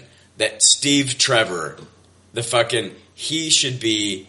Not Chris Pine. Chris Pine is made for a lantern. Yeah. You want to see Chris Pine as a Green Lantern, as Hal Jordan. He's fucking Hal. I think Jay is speaking for the masses. You, on the flip side, you're like, okay, I can see him as Steve Trevor, the love interest of Wonder Woman. I'm with Jay. I'm thinking that, Chris Pine, I want to see him as Green Lantern. I'm still with you, Jay. I'm with you 100%. It would be fucking unbelievable. Fist pump. Yeah. Fist pump. It would be unbelievable. Just for Warner Brothers to land Chris Pine is awesome in general. But if you were to be like, oh, do you want him as Green Lantern or do you want him as Steve Trevor? I am going to pick fucking Green Lantern Hal Jordan every time. 10 out of 10 times. Yeah. Dave, you are a fucking weirdo. Well, you guys can do your fan film where the Hell on Wheels guy is Batman and Chris Pine is Green Lantern. That would have been a good choice. You know what? That would have been a great choice. Answer Mountain, Chris Pine. No. The What the fuck are you motherfuckers so excited about fucking Ben Affleck in these fucking... Yeah. No, what the fuck are you so excited about? The motherfucker's giving you 3 lines and looked at the camera angry and shit. That's all he's fucking done, Dave. That's all he's fucking done. Okay, you've got a brooding Batman. You know what, Dave? I can look pissed off. I've been pissed off since episode fucking 1 of this fucking podcast. Big fucking deal. I've been brooding since episode fucking 1. And you got a fucking Ben Affleck who's pissed off? You know what? They're probably telling him every time they shoot a scene about, Ben, we want you to look at your suit, and then we want you to think about your shitty fucking movie that you made called Daredevil, and then we want you to think about your failed fucking marriage with Jennifer Garner. And we want you to look at this fucking suit. Yeah, of course he can fucking pull off a brooding Batman because the past 10 years of his life has been fucking bullshit. Other than, okay, yeah, I loved Argo too, and I loved The Town. Those were great movies. Gone Girl. Gone Girl was really good. Yeah. But you know what? He wasn't the best part of that movie. I'd honestly say that the female was way more empowered than him. Oh, yeah. And Tyler Perry kind of kicked ass in that movie. But you know what? He's kind of female. Tyler Perry? Medea. Oh, shut the fuck up. No, honestly, I have no reason to toss Ben Affleck as Batman right now. I mean, from what I've seen from the trailer, they've kind of covered up a lot of of what we can expect from Batman in that movie with really cool visuals. Yeah, the scene of him running into that rubble is just bad. Yeah. It is. It is. And it doesn't matter if it's Ben Affleck. I mean, they could have fucking cast Rick Moranis. That's just smart writing. It's just smart. Exactly. I mean, there's nothing for me to toss it at this point. I mean, I really have to see the movie to kind of know if I'm going to Tupperware or toss him as Batman. I don't even know where we started with this conversation. You have to assume that Warner Brothers and Chris Pine have both heard that everybody wants him as Green Lantern. I'm not saying to take away, I understand that Wonder Woman needs, or she should have a love interest that will add to the story. Yeah, even Chris Pine himself has to know that people want him as Green Lantern. So every time we see Steve Trevor, we're like, God damn it, I wish he was fucking Hal Jordan. Exactly. And then who the fuck's gonna be Hal Jordan now? Yeah. He's gotta be there somewhere. That's a great point. Come on, Dave. How are you gonna... to a whole generation. You're saying that Steve Trevor is gonna be fucking cooler than fucking Green Lantern? I'm saying that they're trying to get so far away from the Green Lantern movie, and there's a whole generation of people who are like, since when is the Green Lantern white?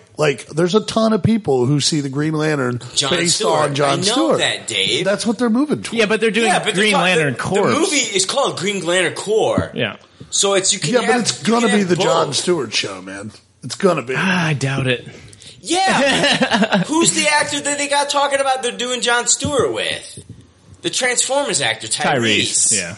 The model. Dave, I'm sorry. The guy who spends the whole Fast and Furious franchise just freaking out. Looking good. I like Tyrese, but he can't hold a Green Lantern movie by himself, dude. No. Yeah, he needs Simon Boz. That's who he needs. Who's gonna... Okay, Dave, what actor are you gonna get to play Muslim Simon Boz? Talk to me. What actor? Saeed. Yeah, he'd be all right. And give me a Guy Gardner on top of it? No. See, Great I don't. Green Lantern movie. No, they're not going to do Guy Gardner right off. I don't know. No. I don't think they're going to do Guy Gardner right off the bat. I think it's Hal Jordan all the way. That is Green Lantern. I don't care. I think by the time I think that they're setting this movie up so far out, Dave, that's why this movie has been set for like 2020. The reason it's set so far out is because it's trying to distance itself from the Ryan Reynolds film. That's why I think it's set so far out. That's why you're not getting Hal. They're distancing. There's no way in hell. I guarantee you They're there'll be Hal hoping by Jordan. 2020 that we forgot about Ryan Reynolds. They're hoping. I already did. No, they're hoping that we fall in love with Ryan Reynolds as Deadpool. Yeah, like nobody's going to remember Green Lantern after Deadpool. It's like Deadpool's going to blow it all I can't argue with either of you. I can't. Dave, you're right on so many levels. Jay, you're right on so many other levels. I think Steve. I defer to Jay. Jay's smarter than I am. I'm not smarter. I just think Steve Trevor is a bullshit role, and that is not going to be what he ends up. I think it's all a scam. Even though they're saying it's confirmed. Yeah, even though they're saying it's confirmed. Dude, I'm with you. I hope it's right. I know Dave hopes that he is going to be Steve Trevor. In a way, Dave, I'm not going to complain either way. If Chris Pine is involved in the DC cinematic universe in any form, I'm going to be fucking fist pumping. I will be fist pumping a little bit higher though if he is fucking Green Lantern. I'm going to complain. I'm going to be mad. I just don't. God damn it! Don't waste Chris Pine as a love interest. Hey! All you motherfuckers that think that Jay doesn't toss shit, well, Jay's tossing the fuck out of Chris Pine as fucking Steve Trevor. Toss a poop out of it, man. Don't worry. In Green Lantern Corps, there's going to be a lot more rings, and all your little Oompa Loompas will all be given rings. I'm not worried about them. I'm worried about Hal Jordan. Chris Guardians Pine will come out. Oompa Loompa, Green Lantern Corps. They're not stupid. They're not. You're a dick. You're such a dick. I think it'll be a stupid move. That's what I'm leaving it on. Oompa Loompa Green Lantern Corps. What do you do in the blackest of night? You will behold Green Lantern's light. God damn it. Just when I think I hate him, I love him again. All right, guys, moving on. A little bit more DC news before we finish with Star Wars news. Ingrid Kleinig, what does that name mean to you? Ingrid Kleinig. Say nothing. I don't remember that name. Dave, what does that name mean to you? Sounds like a dominatrix. Madam Ingrid Kleinig. That name probably means nothing to you, and that makes 100% sense. But that is the name of Margot Robbie's Harley Quinn stunt double. Oh. And recently, Ingrid Kleinig posted a picture of a big wooden crate with the words Ace Chemicals spray painted on that crate on her Instagram. Okay. Then, instantly, after it was posted, what happened? It was pulled. Thank you. Exactly. That's what happened. It was pulled from Instagram. Okay? What does that usually mean, guys? That maybe it has some relevance. It was an accident. Yeah. Exactly, Dave. Oops. Whoopsie daisy. This is leading people to believe that, unlike Harley from the cartoon, where the character turning psychiatrist to psychopath was all psychological, that this Harley takes the New 52 approach, where the Joker tosses Harley into a vat of Ace Chemicals, and she becomes Harley Quinn. So Harleen Quinzel turns into Harley Quinn after the effects of Ace Chemicals. So from the trailer in the movie, we've learned that it's Harley Quinn. Watching the trailer over and over again, we've kind of learned that it's Harley Quinn that's on that table, on the dental chair or whatever we see in that trailer. Right. That the Joker says, I'm not going to kill you, I'm just going to hurt you really, really bad. So, my question to you guys is, does he use the chemical on her that turns her into Harley Quinn in this film, and we don't get like the traditional origin, we get the New 52 origin, where it's Ace Chemicals. Well, yeah, if you're throwing the character into a vat of chemicals, you're throwing the stunt double in. So it makes sense. Yeah. I'm with you, Dave. Yeah, that does make sense. I don't want it to be true necessarily. I mean, I like the psychological twist. Yeah. But I honestly think that this needs to be a combination of both. I do. I think there needs to be a combination of both. Do you think it can be done though? Yeah, well, how does the Joker get her into the situation she's in? Probably through some collaboration where she thinks she's falling for him, and then he does what he does and turns on her. Right. Says, you know, you're not good enough, but you can be better. Like, yeah. And then once he does that, then she's like, "Yes, you've opened me up to this whole new world." And next thing you know, she's like kissing him. You know what I mean? And she doesn't know why. She's just in love with him. And next thing you know, the next thing we see is him smacking her and shit. Yeah. You know what I mean? It's just an abusive relationship between those two. And that's the way it's always been. And well, they are villains. Absolutely. Yeah. Absolutely. And I'm not condoning like, oh yeah, it's great that he's smacking her around. And right. Shit. That's horrible. But like, that's the relationship between the two. Right. They're never portrayed as like, this is a good thing. Right. No, but yeah, I will, after this episode is released, I do have the picture of the Ace Chemicals crate saved on my phone, and I will post it to our Facebook page. So definitely check it out. Here comes some more warnings. Yay. I mean, why would the stunt double post this on her fucking Instagram, and then why would DC ask or why would they have it pulled instantly if this was not part of the story? Yeah, definitely the lawyers made a call. Absolutely. Whoa. Right. But it's Harley and not the Joker that's going to fall into the... No, okay. Or he's going to use the chemicals on her. Yes. In the New 52, if you read the New 52, like the Suicide Squad book that came out years ago that had her New 52 origin, in the New 52 origin, he basically fucking threw her into the vat of Ace Chemicals. Okay. And when she came out, that's when she became Harley Quinn. Okay. She went into the vat as Harleen Quinzel. She came out as Harley Quinn. Okay. There was still that psychological torment. It's not like she wasn't his psychiatrist. She was. That happened in the New 52. Yeah. But when he threw her into that, she came out as Harley Quinn. Okay. Man. Did you see the news about Jenna Malone? No, what's going on, dude? Jenna Malone is... I know she's a character. Yeah. What character are they saying she's going to be? They're saying continuing the Dark Knight Returns philosophy that she's most likely going to be Carrie Kelly. Carrie Kelly. Holy fuck. Are you shitting me? Yep. That was an early rumor. That was a very early rumor that she was going to be Carrie Kelly. Mm-hmm. Well, the other possibility is Batgirl. No. That is the other rumor. Okay. Is that she's Batgirl or Oracle after that she's... So, Dave, your rumor, the suit that we see in the trailer, the fucking Robin suit, is that her suit? That's what I'm hoping. Wow.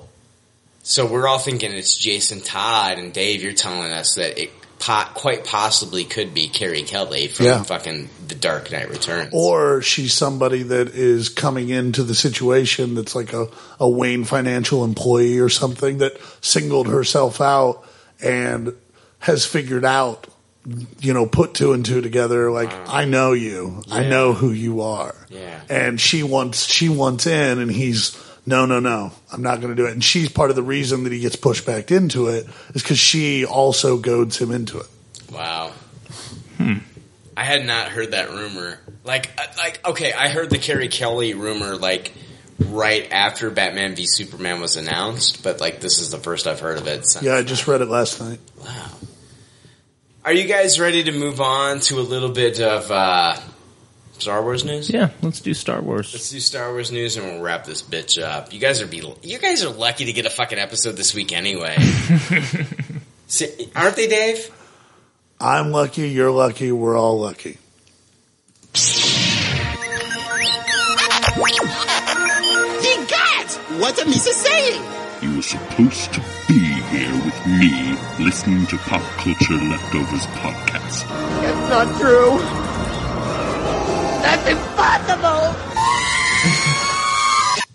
All right, guys. We're going to end the show on Star Wars news. I got one fucking story for you. It's a big fucking story. I want to thank Kelly Claiborne, one of our listeners, for hooking me up with this next story. It's from Cinelinx, and apparently Disney is trying to get Star Wars to Netflix. Here's what Cinelinx had to say about Star Wars to Netflix. Let's move on to the new information I've heard from a couple individual sources now. Disney is looking to continue their partnership with Netflix for the Star Wars shows. So, guys, we've seen Disney work alongside of Netflix with Daredevil, and what a success that has been. True. And people are looking forward to Jessica Jones. I mean, the fucking relationship between Disney and fucking Marvel and shit and Netflix has worked out so well that they're talking about having a new fucking series come out every 6 months. Right. That's how successful it is. Like, Netflix is like, yeah, I want you to stick that fucking Marvel dick in me every 6 fucking months. We can't go. I gotta get it twice a year. It's right. that fucking that good. Charlie Cox. Exactly. So, Netflix is talking about Star Wars shows. Yes, I said shows. I've heard there's talk of potentially 3 different live-action shows for Netflix, in much the same way Marvel has deals in place for Daredevil, Jessica Jones, Luke Cage, etc. Because of the extreme success of Daredevil, Netflix is working with Disney on the cheap and more than happy to continue their relationship.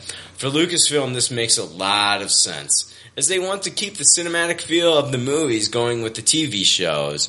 Netflix allows for such presentation much better than network television, while also giving them a chance to explore stories and characters which otherwise might not be a good fit somewhere else. Fuck that. That's fucking bullshit. I'm reading here like, for Lucasfilm, this makes a lot of sense. I'm saying this makes a lot of fucking sense for Netflix. Right. Guys, Netflix gets Star Wars, that means subscriptions. Oh, yeah. If I hear Star Wars and Netflix, that means I'm getting on the internet and I'm signing up for Netflix. Makes sense for Lucasfilm. Lucasfilm is fine. Lucasfilm doesn't need Netflix. Netflix necessarily doesn't need Lucasfilm. True. But if I had to choose one or the other, Lucasfilm definitely needs... Netflix definitely needs Lucasfilm over the other. While initial rumors surrounding Star Wars on TV pegged ABC or another Disney-owned channel as being the likeliest spot for a series like Agents of S.H.I.E.L.D., that doesn't seem to be the case anymore. Let's look at the facts. Netflix and other online options are quickly overtaking regular TV. This year's Emmy nominations are absolutely packed with shows from non-traditional sources. And in terms of revenue, Netflix is set to overtake network TV very shortly. It's the way the world is moving, and Disney is great at keeping with current trends. They already have a great relationship with Netflix, and they intend to keep going. Look at yesterday's news about their schedule for Marvel shows. So why wouldn't they use it for Star Wars as well? Especially since they already used the platform to release the final Clone Wars season. In terms of which 3 shows they're considering, I have no idea, nor a time frame for when they want to start, introduce them.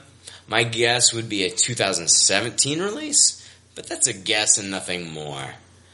Like I said, it's a smaller update on what's going on with live-action Star Wars TV plans, and I wish I had more information on what's in store. In the meantime, some information is better than nothing, and it's nice to hear that not only are live-action shows still being considered, but plans are starting to fall in place for them. So I'm going to ask you guys the same question that Kelly Claiborne, our listener, asked me when he sent me this message on Facebook.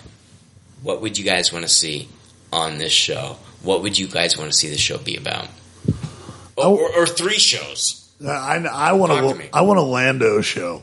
That's what I want. like following the exploits of Lando Calrissian, gambling his way through the galaxy. I think that'd be great. Are we recasting Billy D. Williams, or are we bringing Billy D. back? No, you'd recast him and just hire a young up and coming actor that's looking to make a splash. Okay, I think it'd be great. Okay, I would kind of like the Outer Rim kind of tales about people that aren't necessarily affected so much by the Empire or the Rebellion. Kind of these outer galaxies where, they kind of experience it, but it's not as prevalent as some of the other places that we've, that's already been explored in the Star Wars universe. So you take the Outer Rim galaxies. What time period is this taking place? In between what episodes? Or is this pre-episode 1 or is this post-episode whatever? I would say I would even say it's during the same time period as the new films. Would be more interesting than episode 7? Yeah. Okay. And kind of explore what happens, these beings are, there's humanoids, there's aliens, but they're not affected by this thing. And the Outer Rim galaxies were also kind of home to the smugglers and stuff like that. So you could also explore that aspect of it. I think that would be more interesting as a TV series rather than being incorporated into the Galactic Empire and the Rebellion War. Have these kind of outside groups, and in that way you could introduce more interesting characters that weren't necessarily on either side. That's what I would rather see something like that. I mean, are these all new characters then? All new characters, and you would still have good versus evil and that kind of thing. And I'm behind you, man. Behind you 100%. I'm all for all new characters in Star Wars fucking TV shows or movies because we don't know the outcome of these characters. Yeah. Dave, are you saying a Lando show after fucking Return of the Jedi? No, like early Lando. See, I have a problem with that because we know his, you know what I mean? We know he survives. Oh, I see what you're saying. How could you make that interesting? He's one of my favorite characters. Yeah, that's the only reason. I want more Lando stories. Yeah, maybe if we could see, what's old dude that's got the fucking gigantic Bluetooth headset on his fucking head? What's old Lobot? Lobot, yeah. I want an exploration of fucking Lobot. Why is there a Lobot? Him and Lobot palling around the galaxy. Palling around, yeah. That's a show that I want to see. I want it to be like Miami Vice, but with fucking Lobot and fucking Lando. And shit. I want it to be I would watch that show. Fucking Miami Vice in space, Crockett and Tubbs and shit. I'm down with that, dude. I'm fucking down with that. I'm gonna go with. Dude, you could give me a whole show about an Ewok and I'd watch it. Are you kidding me? I wouldn't. No. I'm gonna go with a Jedi Academy, and what it's like to be trained as a Jedi, kind of like Full Metal Jacket meets Star Wars, and Padawan Pile. Exactly, yeah. At first I was thinking about watching young Padawan as he leaves home and he starts to learn, but then I thought it was a little bit too much like watching young Anakin. Oh God, no. And I don't want that again. Will there be pod racing? But I do want to see young Padawans learn how to use their lightsaber for the first time. I want to see them be trained in the ways of the Force for the first time. I'm not talking about Harry Potter being set in the Star Wars universe either. I'm just talking about I want to see a Jedi school and what makes that different from any school that audiences have ever seen before. Right. And so I'm not sure how they want to go about this because, like I said, Anakin Skywalker, how he was portrayed in Episode 1, I wasn't digging it. And so maybe they should instead of the main character be one of the students, it should be one of the teachers in the Jedi Academy. I don't know. It's just a thought. Sounds good. I also wanted to wish happy birthday to Harry Potter. Oh. Harry Potter turned 35. Nice. According to J.K. Rowling on July 31st. Harry Potter was born officially July 31st, 1980. Okay. So Harry Potter turns 35. Congratulations. So happy Welcome birthday, to your mid-30s. Harry Potter. I wish Jake was here. Maybe next week I'll read. There's 12 things that you didn't know about Harry Potter that J.K. Rowling has since revealed, through Twitter or interviews about the character. We got to do a trivia face-off between me and Jay over Harry Potter trivia. That'd be awesome. You and Jake? Yeah, that would be awesome. Okay.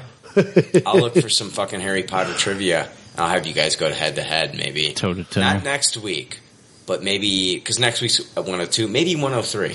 That'd be great. You got to remind me, man. Because Jake's a beast on that stuff. Yeah. Oh, yeah. All right. Wicked retarded. Hey, this is episode 101, the episode that some people didn't think they were going to get.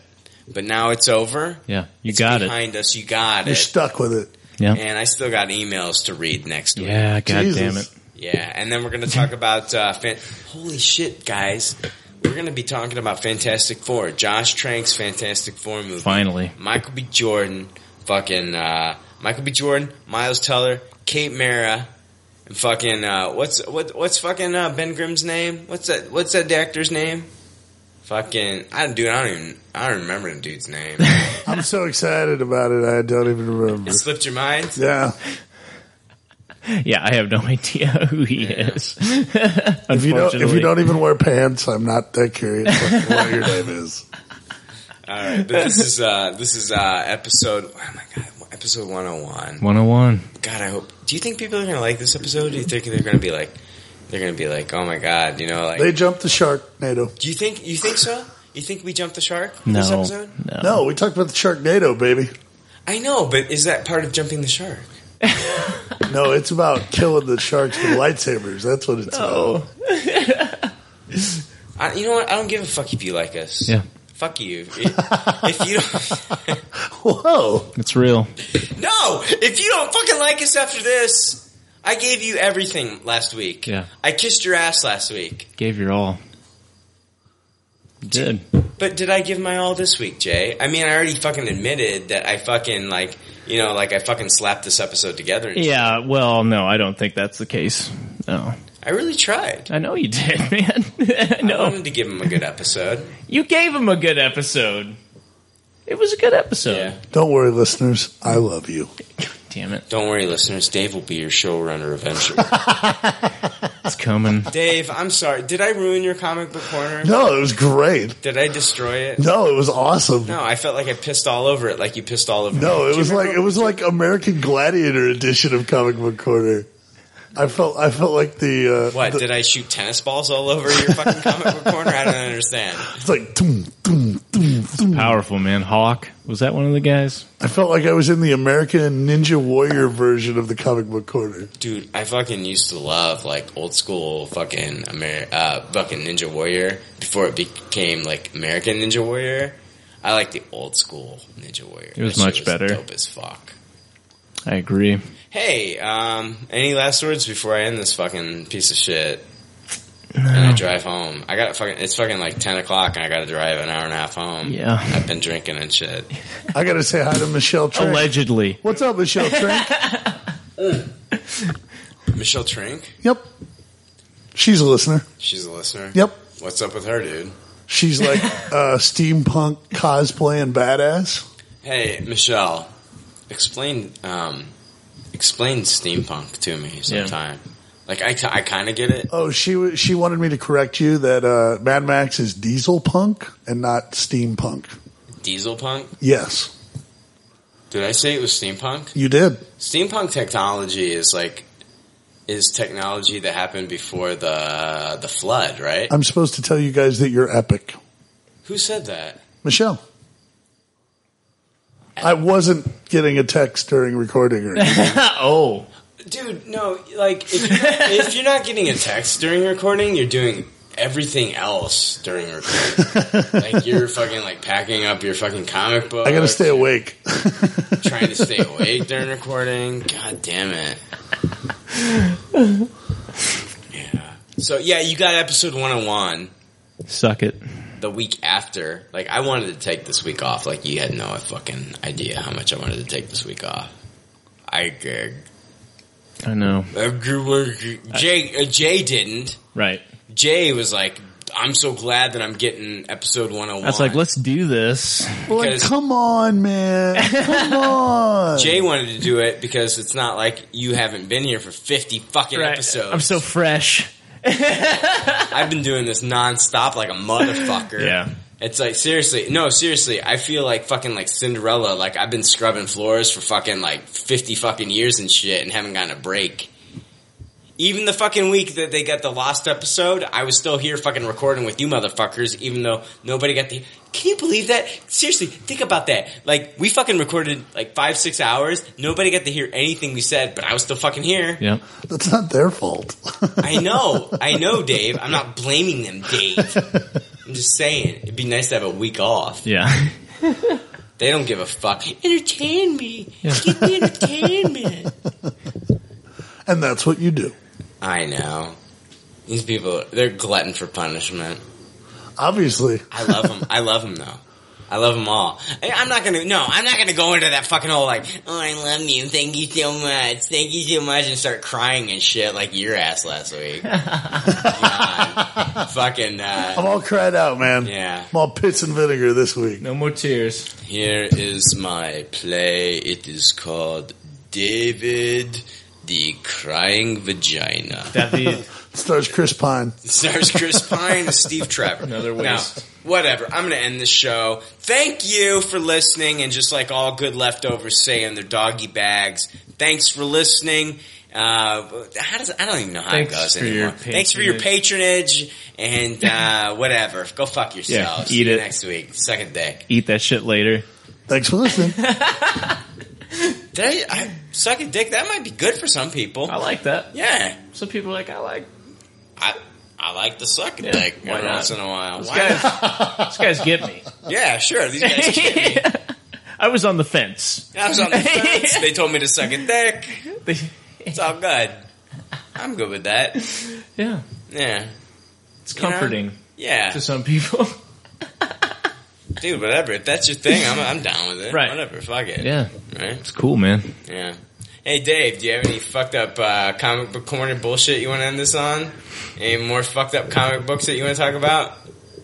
Well, Avengers versus, let's see, the Age of Ultron versus Marvel Zombies. Guess what, everybody? They're teaming up. It's going to be great. Avengers Age of Ultron versus Marvel Zombies? Yeah, in issue 2, they make a pact to team up and destroy Battleworld. I hate it. No, actually, I'm intrigued. I'm tossing it. I'm intrigued. Good shit. Color me intrigued. All right, guys. I'm drunk. I'll see you next week. Drunk too. Are you drunk? Take it easy. And I'm sober. God damn it. Trying to be better than this. It's okay, Reed. I love you. Damn it. Dude, last week was so awesome. Yeah, it was. It was an awesome episode. Yeah. This was a good episode. Absolutely. How do you top that? I mean, come on. How do you top last episode? You don't. It's too much pressure, goddammit. No, without our listeners, we can't top it. No. You can't. Like, okay, hey, Dave. Okay. Who would you book for next season? Next fucking episode 200. What listener would you have? Come on. Come on. Give me the obvious answer. Just say it. Oh, Chelsea. There you go. Chelsea, what the fuck? My favorite. You gotta join us. I already mentioned, like, earlier on in the episode, I talked about my favorite listener, Ernesto, and I was talking about your favorite listener. Like, I was talking about, like, how, like, Ernesto, when he heard, like, he was my favorite listener, like, how elated he must have been to hear that he was my favorite listener. He was like, of course. No, he was like, oh my God, I can't believe that I am Brian's favorite listener. And then the disappointment that Chelsea must have had when she heard that you were her favorite listener. I'm sorry for hurting you, Chelsea. But I was talking about, like, if like Jay could pick his favorite listeners, Frank and Jay and myself and you could pick our, like, favorite 2 listeners, how they would perform against each other in a Hunger Games scenario. Chelsea met Scott Snyder this week. What did Ernesto do? You know what? Ernesto is eating Chelsea's heart. Oh, Jesus. He ripped her heart out of her fucking chest. Oh my and he's God. eating I'm that so fucking sorry, thing. Chelsea. He's eating, you know what? He's taken sage, which is one of my favorite spices, and he's pouring it on fucking Chelsea's heart, and he's eating that fucking shit right now. Yeah. And he's screaming like Arnold Schwarzenegger did in Predator. And he's like, "Argh!" And he's fucking eating Chelsea's heart. How do you like that? I'll miss you, Chelsea. Yeah. I will avenge you. All right, it's 10, man. I gotta go. I gotta go too. All right, guys. Leftovers, doggy bags, fuck off. Eat it. Night. See ya. Suck it later.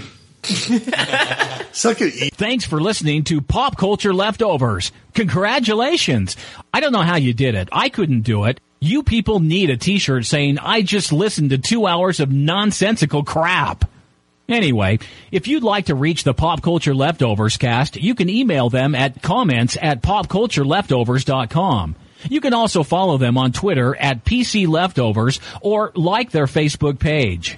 They'd love to hear from you. They're all pretty sad and lonely. One of them is homeless, but I didn't say that. There's already like 7 million podcasts talking about pop culture and all that. Makes us happy like shooting at a womp rat. But it's all been done before, and we don't want to be a copycat. We're the leftovers picking up the scraps dropped by the cool kids. It's a trap. Good and toss it, good and taste it. Do we love it? Hey, let's face it, can't erase it. Let's embrace the Tupperware party. Subculture spill over like a vulture. Carry over counterculture, pushovers, pop culture leftovers. And with the uncool kids, what's to say has already been said. Leftovers. Pretty sure that the only talent is the band that's singing this. Pop culture leftovers. Podcasts that are original and good have already been done before, so we should separate the wheat from the chaff. And we're the chaff, the crap, even though we're the shit. Woo! We're the leftovers picking up the scraps dropped by the cool kids. It's a trap. Good and toss it, good and taste it. Do we love it? Hey, let's face it, can't erase it. Let's embrace the Tupperware party. Subculture spill over like a vulture. Carry over counterculture, pushovers, pop culture leftovers. And with the uncool kids, what's to say has already been said. Leftovers. Pretty sure that the only talent is the band that's singing this. Pop culture leftovers. Pop culture leftovers. Good and toss it, good and taste it. Do we love it? Hey, let's face it, can't erase it. Let's embrace the Tupperware party. Subculture spill over like a vulture. Carry over counterculture, pushovers, pop culture leftovers. And with the uncool kids, what's to say has already been said. Leftovers. Pretty sure that the only talent is the band that's singing this. Pop culture leftovers. Hello, welcome to Pop Culture Leftovers, blah, blah, blah. Hey, everybody, what's happening out there? Hey, how you guys doing today? Time for the show. Part 2, recording sound stuff.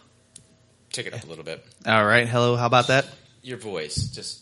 Oh, okay. All right. Bring it up a little bit. Gotcha. Once you fucking know it, that's what I'm going to fucking come up with.